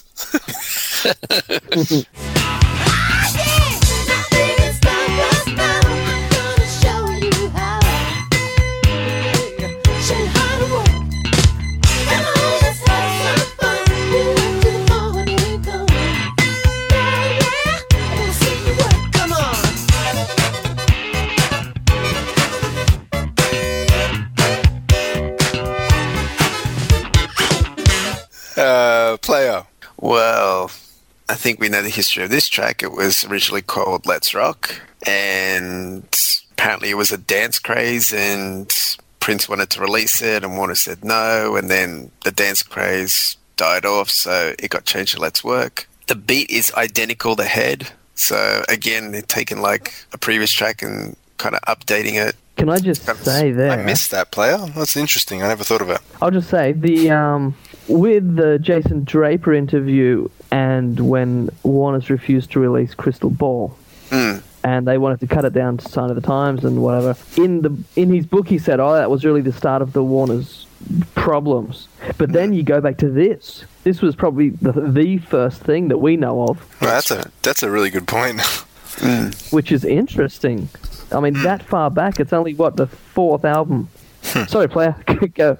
No, that's all right. But yeah, this is a great track, and I think what really drives this track is the bass line. And like, if you ask any bass player, they'll reference this song for its bass lick. It's a great track. But, and here's the controversial part of this controversy review: is it brown mark on the bass? No, I don't think so. No. No, it's Prince. Sounds like Prince to me. It definitely does, but a couple of sources have credited Brown Mark. No official sources, but a couple of sources have Well, credited. this album does have the full credits, doesn't it? Supposedly, it tells you which song. Well, supposedly, isn't Only Jack You Off the band effort? Someone And get it. everything Someone was- get him out. Get out the credits. I don't have I'm mine. saying It's in the car. Prince. Okay. Toe Jam? Well, let's just start with the bass line. It's possibly one of the best bass lines ever. Yeah. Definitely one of Prince's best bass lines. It's just this funky thing. I love the way it starts, with just the groove, and then when he comes in with the first vocal, it's just he's screaming it straight up. It's cool. I've had my eyes on you. Straight onto it, like just bang straight up to it. And I love in the chorus how there's sort of two synths going on. There's this synth that's sort of just playing these octaves, and then there's the actual synth line, and so both of them together kind of splinters through. And then those synth horns after the chorus. That's funk on a stick right there. That's awesome. Yeah. All the way through the song as well. In the right speaker, there's this really crunchy guitar, and it's similar to Controversy in that it just plays pretty much right the way through the song, and it's answering what's happening in the rest of the song, and it's different every time. It just adds so it doesn't get too repetitive, the song. And again with the bass line, halfway through the song when it goes to that chant, the bass line changes. It has a bit more space, a bit more syncopation to it, and I can never work out which one I prefer, but they're both funky ass. Do you know what I'm talking about there with the bass Yeah. lines? I'm going to have to listen to it again. Well, the first time it goes like do dum dum dum dum do do do do do do, pretty straight, and then halfway through it changes. It's a lot more rhythmic. Do dum dum dum dum ba da dum dum dum dum ba da dum dum dum. I'm going to have to check that out. Yeah, it's funky as. I can definitely hear the head reference that Player mentioned. You can kind of see how one's come from the other, and it's one of those brilliant live tracks as well. Maybe a little overdone live, but it still kicks every time he plays it, I think. And it's one of those songs that really sort of represent the album, I think, and the era. So it's brilliant. Yeah. Captain, get to it. Work it. Work Let's let's work. Okay. You don't sound too enthused. Okay. No, this is everyone said it. It's probably one of his funkiest bass lines ever. This is another song that still gets played now because it's good. It's that simple. It's a good song, and he likes to play it. He can grab his bass and off you go. It's not one of my favorite songs. I won't skip it, but I'll never I'll never skip to it either. It's probably not even in my top 100 Prince songs. Really? Because But I can see got this album. This was the song I'd like, Controversy, Sexuality, and this one. They're the three I just play over and over and over. I probably don't play this one as much anymore. But yeah, this came pretty high in the best Prince songs as well, but I just don't get it. Well, the thing is, Let's Work, as the way I always understood it was he was talking about doing it. Yeah. The lyrics are pretty obvious, so, that's what he's talking about, right? That's what he's singing about. Work all right. We're going to work all night. I mean, yeah, it's pretty obvious. Unless he's doing the night shift at the local Burger King joint. That's Wyclef. But yeah, it's up there with his best songs. But it doesn't mean it's one of my favorites or that I like it that much. Yeah, it's about all I got to say. Except coming after Ronnie Talk to Russia, it can only be a step down for me because I love Ronnie Talk to Russia so much. Any song that came after that is going to be like, oh yeah, whatever. Well, So, yeah. I think it's a classic jam. It's got that nice 2 and 4 beat. One of his funkiest bass lines ever, if not his funkiest. I'd say probably this and some of the Time material, the early Time material together, some of the funkiest bass work he's done. And the drums, though, like they're so tight with the bass. Like they've just been wound up. And the synths, all the synthesizers, they sound way fatter on this song than they do on any other song on this album, I think. Really thick and richly produced. Really nice. I don't know what he's done there, but they sound really good. And for me, this song is more than any other song on this album a precursor to what would come on 1999 sound-wise. I think like all the elements on this song are really like he went with the jam of Let's Work, and he replicated a lot of those elements and developed them more fully in things like 1999, in Delirious, in DMSR, obviously, and just used that as a blueprint. I think, especially with the bass work. And the bass work in particular at 3 minutes, literally at 3, like on the dot at 3 minutes, just sounds ridiculously funky. And I remember, I think, reading or hearing someone talking about Prince playing ghost notes in some of these bass licks. Now, I don't know what they are. Maybe someone musically schooled can tell me what that means. What does that actually mean? Toe jam.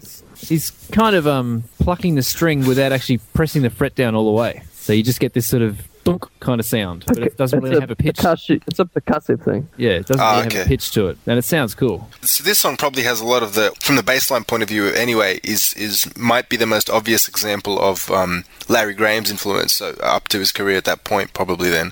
Yeah, definitely. I'd say it's a very Larry G influenced bassline, I think. From the sound of it anyway. Yeah, but it is one of those sleeper funk tracks. I don't know why. Like a song with as good a bass line here that he's got here should have been bigger. And I think the thing that doesn't take Let's Work from good status to like great status, like Controversy, is number one, and this is going to sound very strange coming from me. Obviously, I didn't write the song, but I think the tempo could go up just slightly. And it'd have a lot more like propensity to the rhythm, and maybe would be more of a dance floor filler. I don't know. I feel that. And the other thing that I think is, I think it needs more changes. It just kind of, all right, he settles into the groove, and it doesn't have the same sort of appeal that maybe Sexuality or Controversy have, and maybe it's because they're a little bit faster. But I don't know. Does anyone else hear that? It kind of eventually, even as funky as the bass line, the song kind of just flattens out a bit. It does feel a tiny bit slow for me, but I don't know if making it faster would fix that. I don't know. Yeah, I don't know. I think maybe speeding up a little bit and a bit more changes. I mean, look, I know I'm talking about one of Prince's better funk songs here, but I don't know. I always had that impression. That's my only slight criticism. And then that takes us into track number 7. Have we got any takers for this one before we head into the last song? Any Christian? Any Christian, any Christ, until you're crucified. I'll live my life in taxi cabs. Any Christian, any Christ, until you're crucified. I'll live my life in taxi cabs.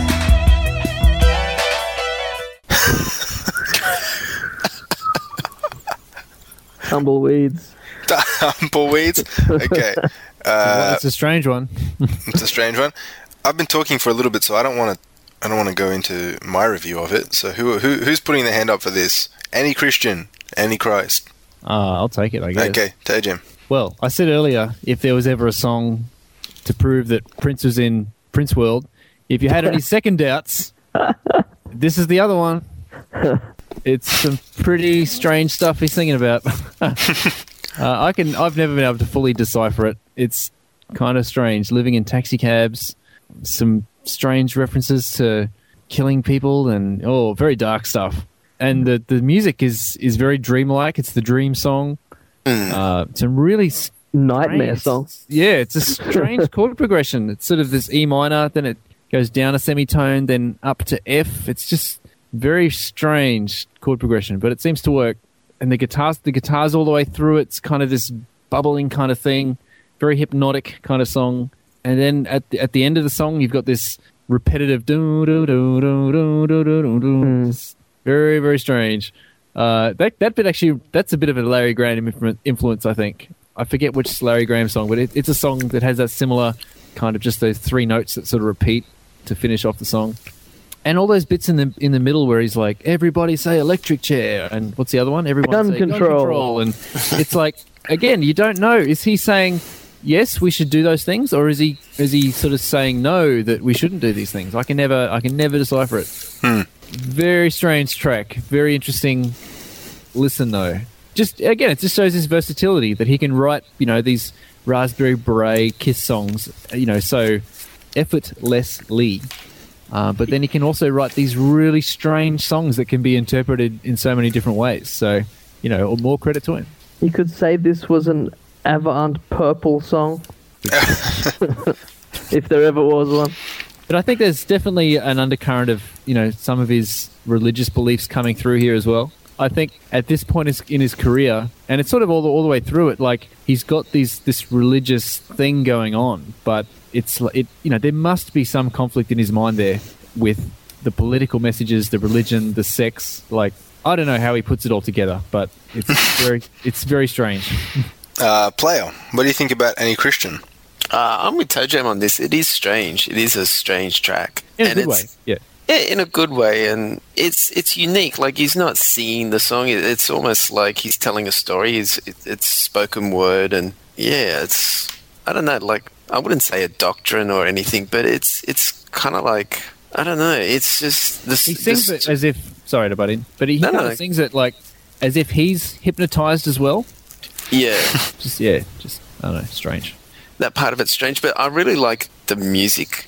It kind of adds to the strangeness of it as well. And just the synths and the sped up beat. And it's just, I don't know, it is cool. But, I mean, after it was performed a few times in the Controversy tour, he's never revisited this song. So, I think even Prince himself might think it's a bit weird now. So, but yeah, I mean, I like it. It's good, but it's not, it's not as accessible as all these other tracks. So it is unique. And it is, I don't know, a bit cutting edge and avant-garde and kind of like a forward-thinking track. But yeah, it's kind of like at the same time, it does reference things happening at that time, like shooting Lennon and the killer in Atlanta and all that. Like there were things that were happening at that time. But yeah, it's just a very strange song. He's picking up all the world's problems at that point and putting them onto this sort of mythical character, which is Yeah, and so it does date the song, but it's kind of, I don't know, he's trying to be like a futuristic fortune teller, but just, I don't know, it's just a strange song. But it is good. I like the instrumentation more than anything in the song. Captain, what are your thoughts on this? Okay, there's a lot to say about this song, as weird as it is. Just on what a player said, how the things that happened around that time, like Lennon and Atlanta and A Day in the Life by the Beatles is exactly the same. It's just random things out of that day's newspaper, but not, I suppose, not as specific. But then again, 10,000 Holes in Blackpool, Lancashire is pretty specific, but it doesn't date the song. Like, do you think it dates this song, the references he uses in this? I don't know. Because as soon as this song came out, it was about things that happened in the past. You can listen to it now, and it's still about things that happened in the past. So I don't know how it really dates it. I mean, those things happened longer ago than when it came out, but they're still about things in the past, so I don't know. But in what I think Toe Jam said about it being how it's commenting on things that are happening at that time, that's exactly what Sign of the Times was as well. This is a really early version of that track. Yeah, that's right. But with a weird twist. But, okay, this is a tie with Do Me Baby as most skippable track. I usually skip this and Do Me Baby. I just don't listen to them that much. It's just so weird. It's so sparse. There's this weird reverb on the vocals. It's a weird subject matter. Whatever he's talking about, it's like he's taking all these evil things and putting them onto this one character. Like, yeah, she did all these things. It's just weird. I mean, and then you've got the I'll live my life in taxi cabs. I mean, what the hell was Zibby? I don't know what that is. It doesn't mean anything to me. Maybe it means something to him. There's some cool guitar in there, but overall it's just weird. I suppose the most interesting thing is just the experimentation of it and the interesting sounds. Like the last minute and a half, there's some weird things going on, but he's trying to do something different, which is good. He could have just done, Controversy Part 2, but he did something different, which is good. So, all up, it's weird. Pretty skippable for me. Yeah. Let me close out Any Christian. I haven't given my review of this, have I? No. Okay. Any Christian, the avant-garde, more experimental track on the album with some very direct political overtones in the lyrics, with some crazy spazzed out drum programming and vocal effects, some delay on the voice, and weird stuff, trippy echoes all over the shop, kind of electric harpsichord sounding synths as well. I don't know what he's doing there. The guitar is the star. Completely awesome off-kilter playing. One of his strangest and most out there songs. This is my second favorite track on the Controversy album. Wow. By far. Like, liar. if what's fair is fair. If Controversy wasn't just an unbelievably ear-catching, like just an earworm jam of a song, I'd say Any Christian would be my favorite song on this entire album. I remember we were talking about earlier. Love Zappa. You love all this weird stuff. Of course, you love it. Yeah, except there's nothing funny about this song. Do you know what I mean? Like, there's It's a comedy.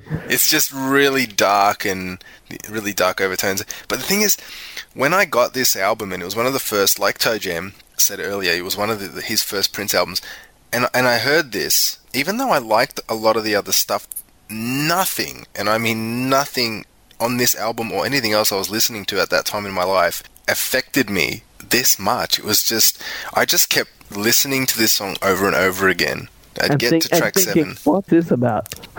Yeah, and I was just like, I still haven't figured it out. And you know what? Like, that is incredible, because it's not an idiotic song by any means, I don't think anyway. And it's not so all over the shop either. It's just, it's a bit dissonant, and there's some strange stuff going on there, but then again, it keeps a fairly steady beat for the most part. The playing on there isn't particularly, you know, it's not like, when I say avant-garde, it's not John Cage type music. You know, it's not really, really. Yeah, for pop Yeah, music, it it's is, out there. but for pop music, it's out there, and it's out there for this album. And I don't know, I've just never been able to get over this song. If there was ever a song that I would lose my mind if he ever played live again, even just instrumentally, but although I think the vocals make it as well, it would be this. Like, you know, I always talk about wanting to hear Endorphin Machine, but if Any Christian came on, I just lose it.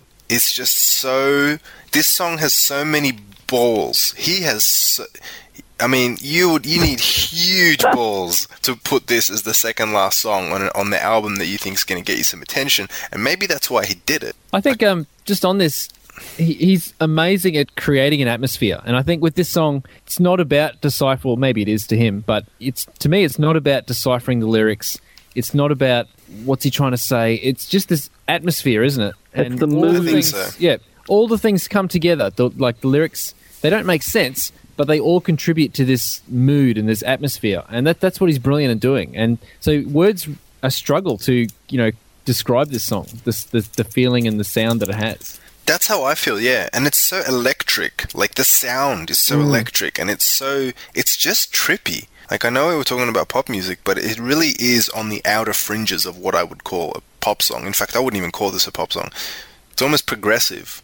And, sometimes people really put it on, and I think he's putting it on as well. He's doing it a little bit here, and he's doing a little bit in Ronnie Talk to Russia and in other songs, but it's just so odd. It's one of the oddest things, if not the oddest thing he's ever done. For me, it's in the same league as Had You or something. Like, obviously very different songs, but just so unique. The minute you hear it, you know you're never going to hear anything like that again. At least not by this artist. Yes, this is my second favorite song, and I don't get to jack you off because I just put this on repeat. And the guitar is it's almost like a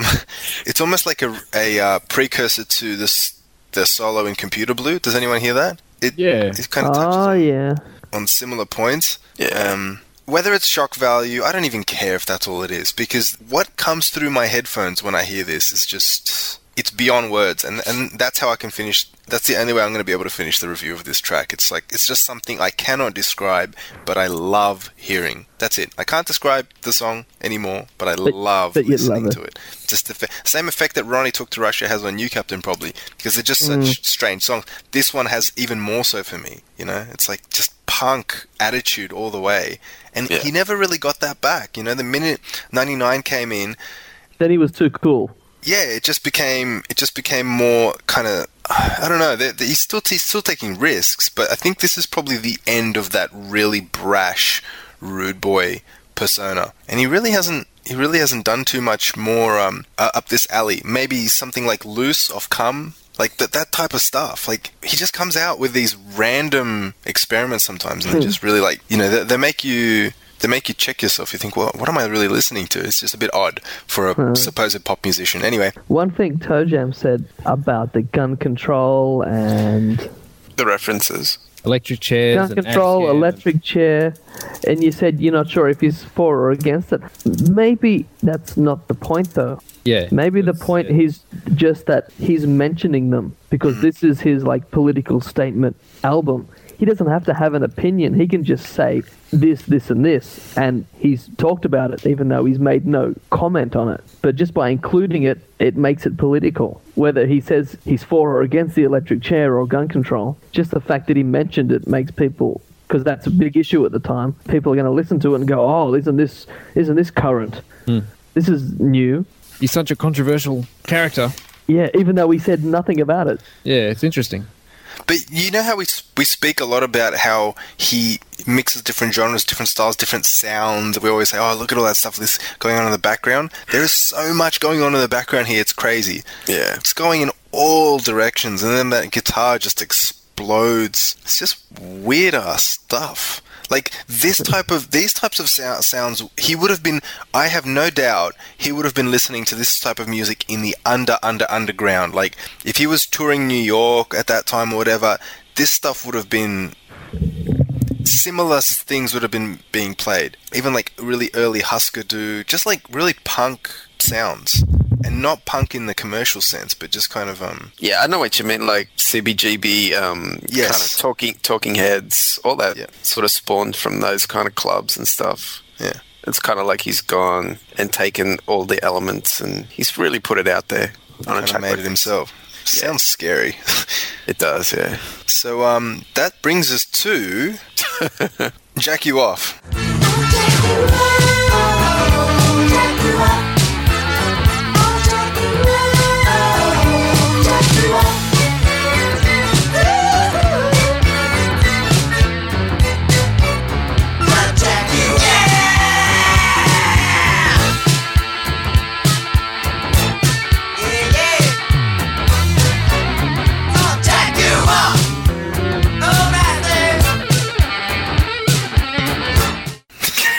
Okay, You just had to say it. I just had to say it. This finishes it off, and literally. yeah, this is definitely the happy ending part of the Peach and Black Yep. podcast. Wow. Go in there. I never even thought of that. This song is the last track, and it's the happy ending. That is hilarious. He's got a sense of humor, this little guy. Oh, that's great. I never even thought of that. That's good. So let's do a quick discussion on this track. Are there any fans in the house? Any fans Yes. in the house? Okay, Yes. Captain, why don't you lead us What off? about the song, Captain? This is another favorite song of mine on the album. A great, great song. Happy. It's a happy, happy, joy, joy song. Plenty of good memories. Oh, yeah. We've talked about before, I can't remember, there's a few other songs where he's matched up one certain style of lyrics with a totally unexpected style of music. I mean, Ronnie Talk to Rush is one of them. Here's my political message with total nonsense music. And this is another one. This is whatever this song's about to this ridiculous sing-along. It's just hilarious. I mean, if you just read the lyrics to this song and had never heard the music, and you were told, okay, what sort of music would you imagine for this song? It wouldn't be this, right? It just, unless you're him, I suppose. Who knows? Yeah, I don't think so. But that's why Prince is Prince. This is his idea of, that's how it works.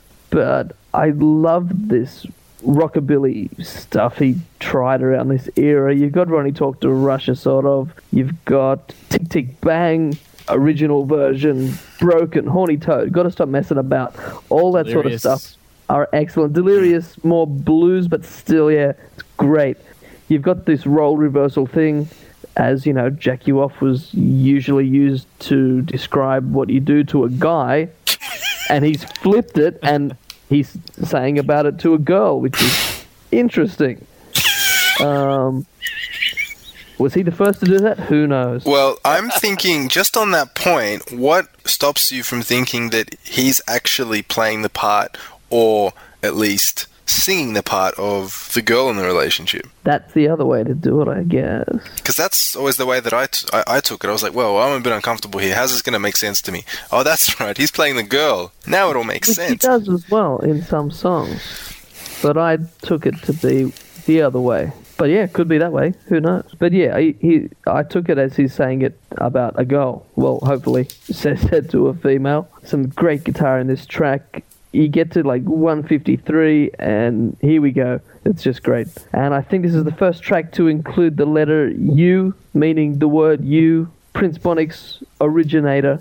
I would kill for a whole album of tracks like this. Actually, I could probably make one with all the songs that he's done like that. That'd be a good album. But this is a great track. It's a great happy ending to the album. All right. Player. Yeah, it's based on 8-bar blues. It's a 3-chord rockabilly song. It's the first ever live band recording to appear on a Prince record. Mm-hmm. Wow, is it? So it was a one-man band until then? Yeah. That's a pretty momentous occasion. And I think it's good, but I think he masters it on the next record with Delirious. It's like this is the blueprint, and then he's just taken this and refined it and made it better with Delirious. Oh, I think this is better than Delirious. Yeah, it does have its charm and all that to it, but I think he just sort of perfects it on that song. But yeah, it's a good song. It's a good ending. That's it. Toe Jam. I don't have a whole lot to say on this one. This to me is probably the most skippable, being that it's the last song. Not that it's bad. I just sort of, by the time I listen to it and get to Annie Christian, I'm normally done. You had your happy ending early.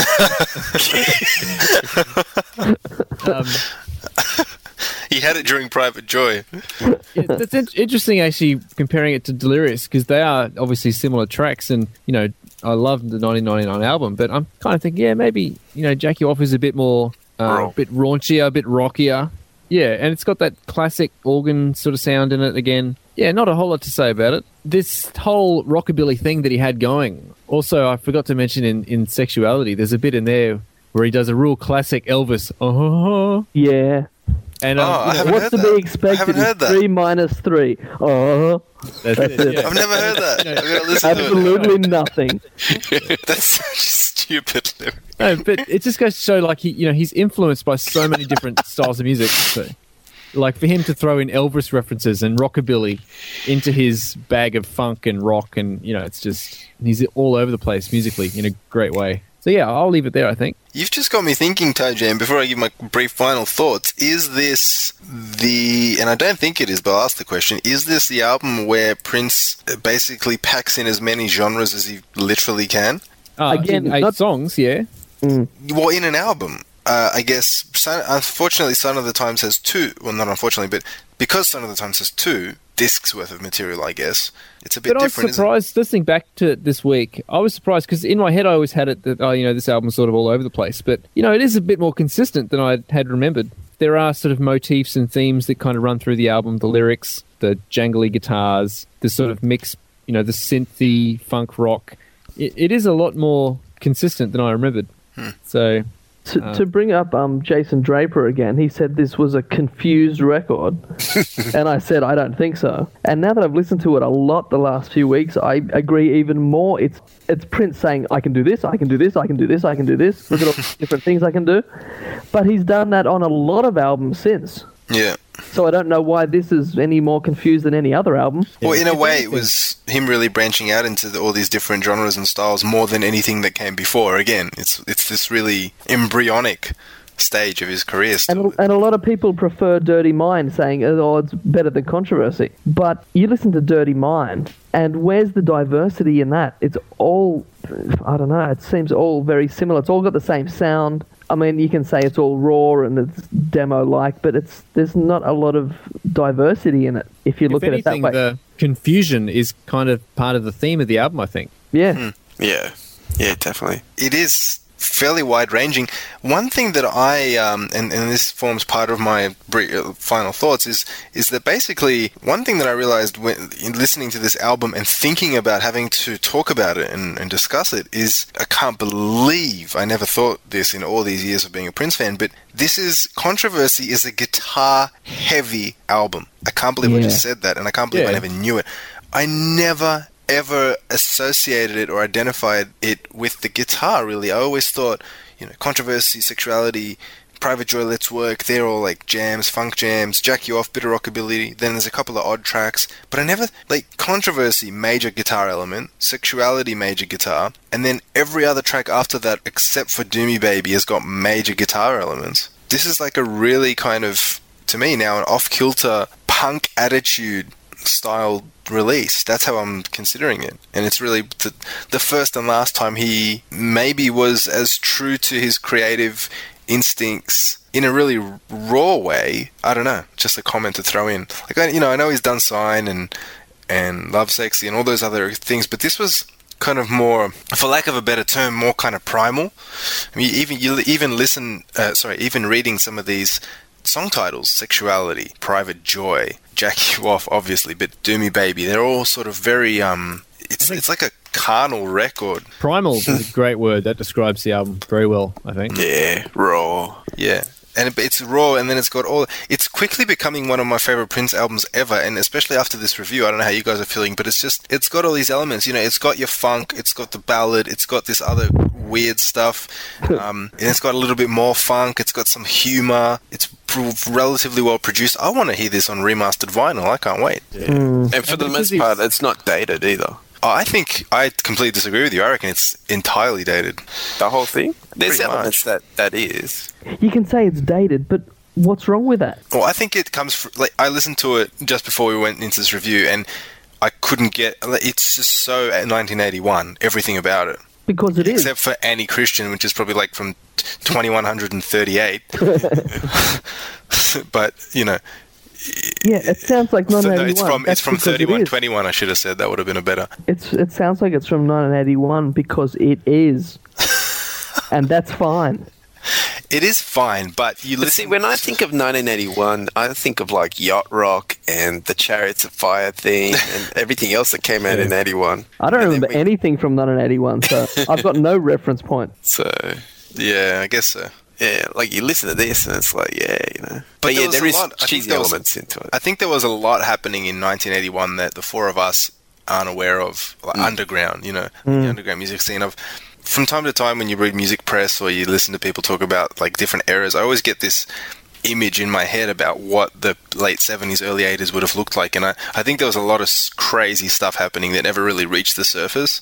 Yeah. And part of what makes this album great is it touches on that time. And for me, I think that's particularly the reason why it dates it so much. I'm not saying that the songs are dated in that they're not listenable anymore. I think they're very listenable, but it's like the album 1999 you could play whenever and it would just sound awesome. This is more like maybe it's the political stuff, Yeah. everything from the front cover to the lyrics to the political overtones. I don't know, but yeah, it's a great release. Are we gonna score this or? Yeah.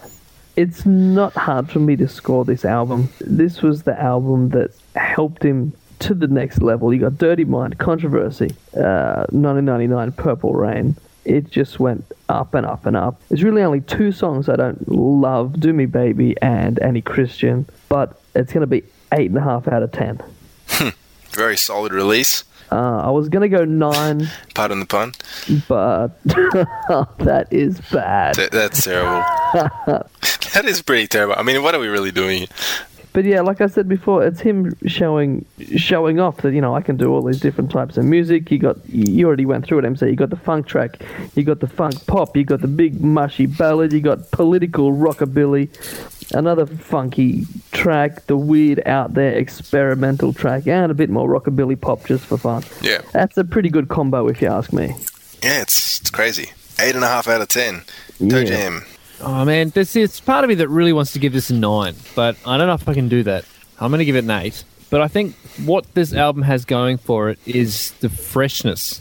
We've talked about all the genres, but what kind of ties it together for me is this sort of fresh attitude to it. Because he's so young at the time, and like we've been saying throughout the whole album, this is the first time he did this, and the first time he did this, and so he's maybe in future albums he improved on some of those elements. It's the rawness and the freshness that kind of ties it all together. And there are some absolutely classic Prince songs on this. Controversy, Sexuality, Do Me Baby, Let's Work. That's what. those four, like, that is, you can't get more classic Prince than those, I think. And the other tracks are interesting. There's not a moment on this album where I really think he's coasting. There's always something interesting to listen to. But I think, the only thing that's stopping me from giving it a 9 is that with that freshness also comes a little bit of naivety and a little bit of lack of a polish that I think he really nailed on the next album, which we'll save for another time. But it's an amazing album. I can't wait to listen to it again after this review either, as well. All right. So did you give it a score? I gave it an 8. Okay, 8. 8.5. Player, we go to you. I'll give it the 9 then. 9? Wow! Yeah. I didn't think you were such a big fan. I do have albums that I consider more favourite, and I would give a higher number, but we'll get to those. But, he's so driven on this album and pushing the envelope and creating... like we said before, it's the genesis of the Minneapolis sound. It all stems from here, and just the fact that it's from here and it just goes forward, and it's kind of like an experimental album where he's taking the instrumentation and he uses it to really develop his sound. And so for that, I've got to give it the 9 out of 10. Such a cool album. Yeah, like I said, there's part of me that really wants to give it a 9, but yeah, I just can't. Because I know there's a few albums that I'm going to save those kind of scores for. Mm-hmm. All right, well, that leaves me. This album is often overlooked. Like we said, a lot of people say that Dirty Mind is, such a classic raw release, and then 1999 is the massive breakthrough that kind of creates a pop idol out of him to a degree. And I don't know that that's fair. That's not fair, because without controversy, you wouldn't have had 1999 as it is. It's just such a critical step, and like Tajam said, there's just so many classic songs on this release that you can't deny. Yeah, you just can't deny, and you have to... They're just there. They come up in a live setting, and they come up a lot. Is it a work of genius? I'd say it is. I'd say it's the first glimpse into the genius of Prince in his career, and it was 1981, fourth album in, because everything before this was still within a certain formula. Even Dirty Mind, everything on that record was formulaic musically. It's just that it sounded really raw, and the themes were a bit risque and all that. But this has some strange stuff happening. He's really mixing genres, like I said. It fuses politics, sexuality, spirituality all together, and it's... What's the word I'm looking for? For lack of a better term, it's... Parts of this record are subversive, and they're, like I said, punk rock oriented and all that.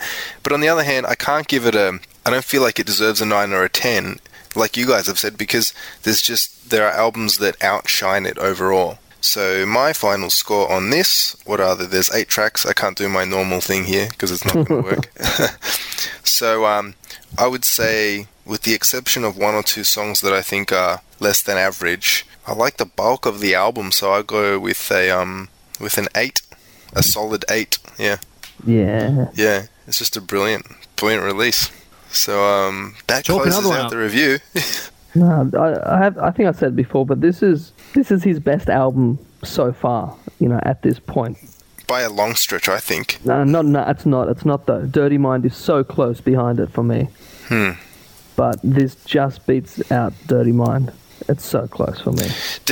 Parts of Dirty Mind, as good as they are, he still sounds like a kid, whereas here he's really in his element. It's like the Prince, like we've said a few times, the Prince element comes alive. And I was just going to say, just one last thing before I forget. This was listed as the 25th gayest album of all time. What? In Attitude, which is a magazine from the UK, Attitude magazine's top 50 gay albums of all time list. So I just wanted to put that in there. Do they mean gay as in lame, or do they mean gay as in homosexual? Homosexual, sorry. Yeah. That's weird. Yeah.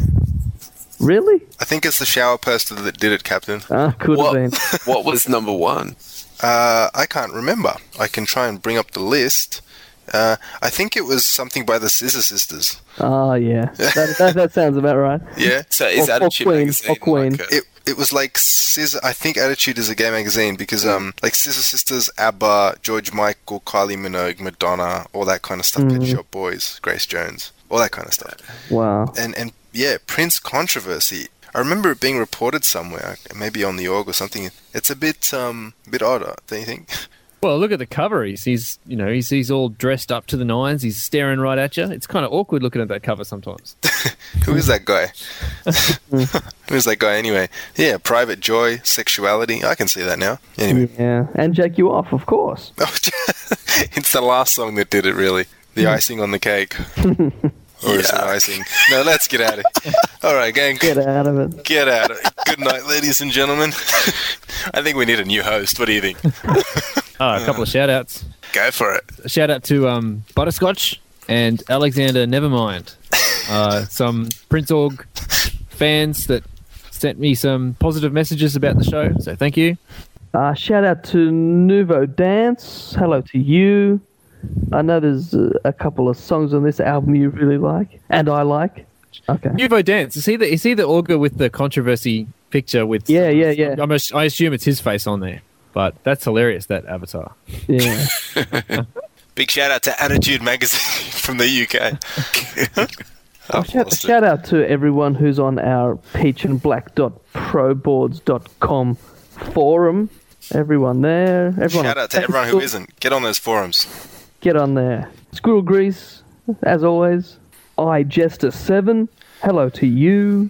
Shout out to Andre Simone for composing such a beautiful ballad in track 3, Do You Baby. Thank you, Andre, for creating the classic Prince ballad. Thank you for creating the classic Prince sound.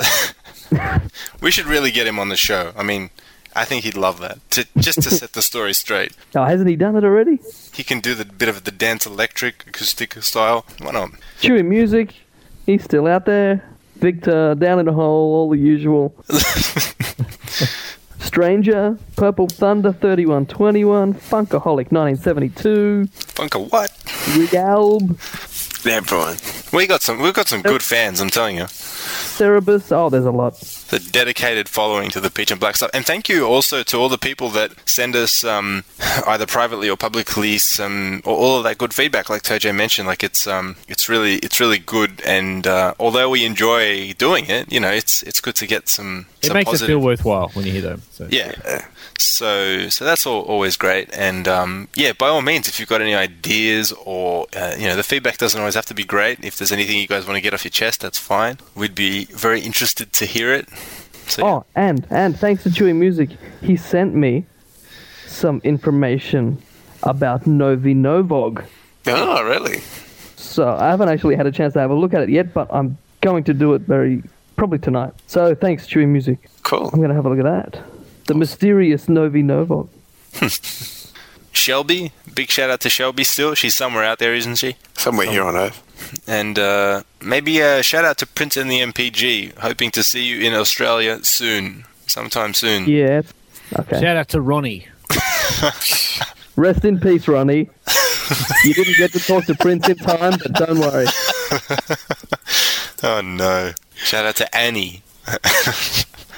Christian. Tourists. 89 flowers on their back. Inventors of the AccuJack. What? No Flash again? What an album. So that's it. That's the show, folks, I think. 30 years to the day. Incredible. It is pretty crazy to think that a guy 22, 23 years old 30 years ago came up with something like that. It's insane. When you look at any artist, that the first 5 or 7 years is always like they really get all their ideas out on the table, and then they spend the rest of their career kind of just mining for gold, but most of the time they don't hit it, So I don't know why that is. It's like that Raymond Chandler quote I think I've used before. The more you reason, the less you create. I think that's got something to do with it, Like, I reckon if Hendrix would have lived till 40 or 50, his material would have been like middle of the road. I think it's also with that, a lot of the time it's just, the artist is always expressing themselves. But when in the first few years, no one's ever heard it before. So it's more that to the audience, it sounds completely new and fresh. But perhaps to the artist, that's just the way they hear music. And so when they suddenly get this huge success and then they continue on making music that to them is just as good as anything else. But to the public, it's no longer new and fresh anymore. Yeah. I don't know. Does that kind of make sense? Yeah. Like, the artist is just expressing themselves. So, like, Prince probably thinks his later material, he probably has the same feelings that he had making it that he did when he made all these early albums. because to him that's what music should sound like in his head. Like all other artists have a mindset about what is good and what is not good music. So that probably hasn't changed. I kind of see what you mean, but maybe it also adds the intensity of the fact that it's been around for 30 years makes it more, kind of feeds into what you were saying. Like it's so obvious to people now. Yeah. It's like, oh yeah, controversy, obviously that's the jam. But he could come up with something structured really similar now, today, and he probably has. When you look at like MPLS sound and all that, there are a couple of songs on there that are not replicas, but they're kind of going for the same kind of thing, but it just doesn't sound the same. Like even No More Candy for You. Yeah. It's just, this is a different time, different place, probably. And it's like, why would you listen to that when you can listen to Controversy? So that's it. Happy birthday.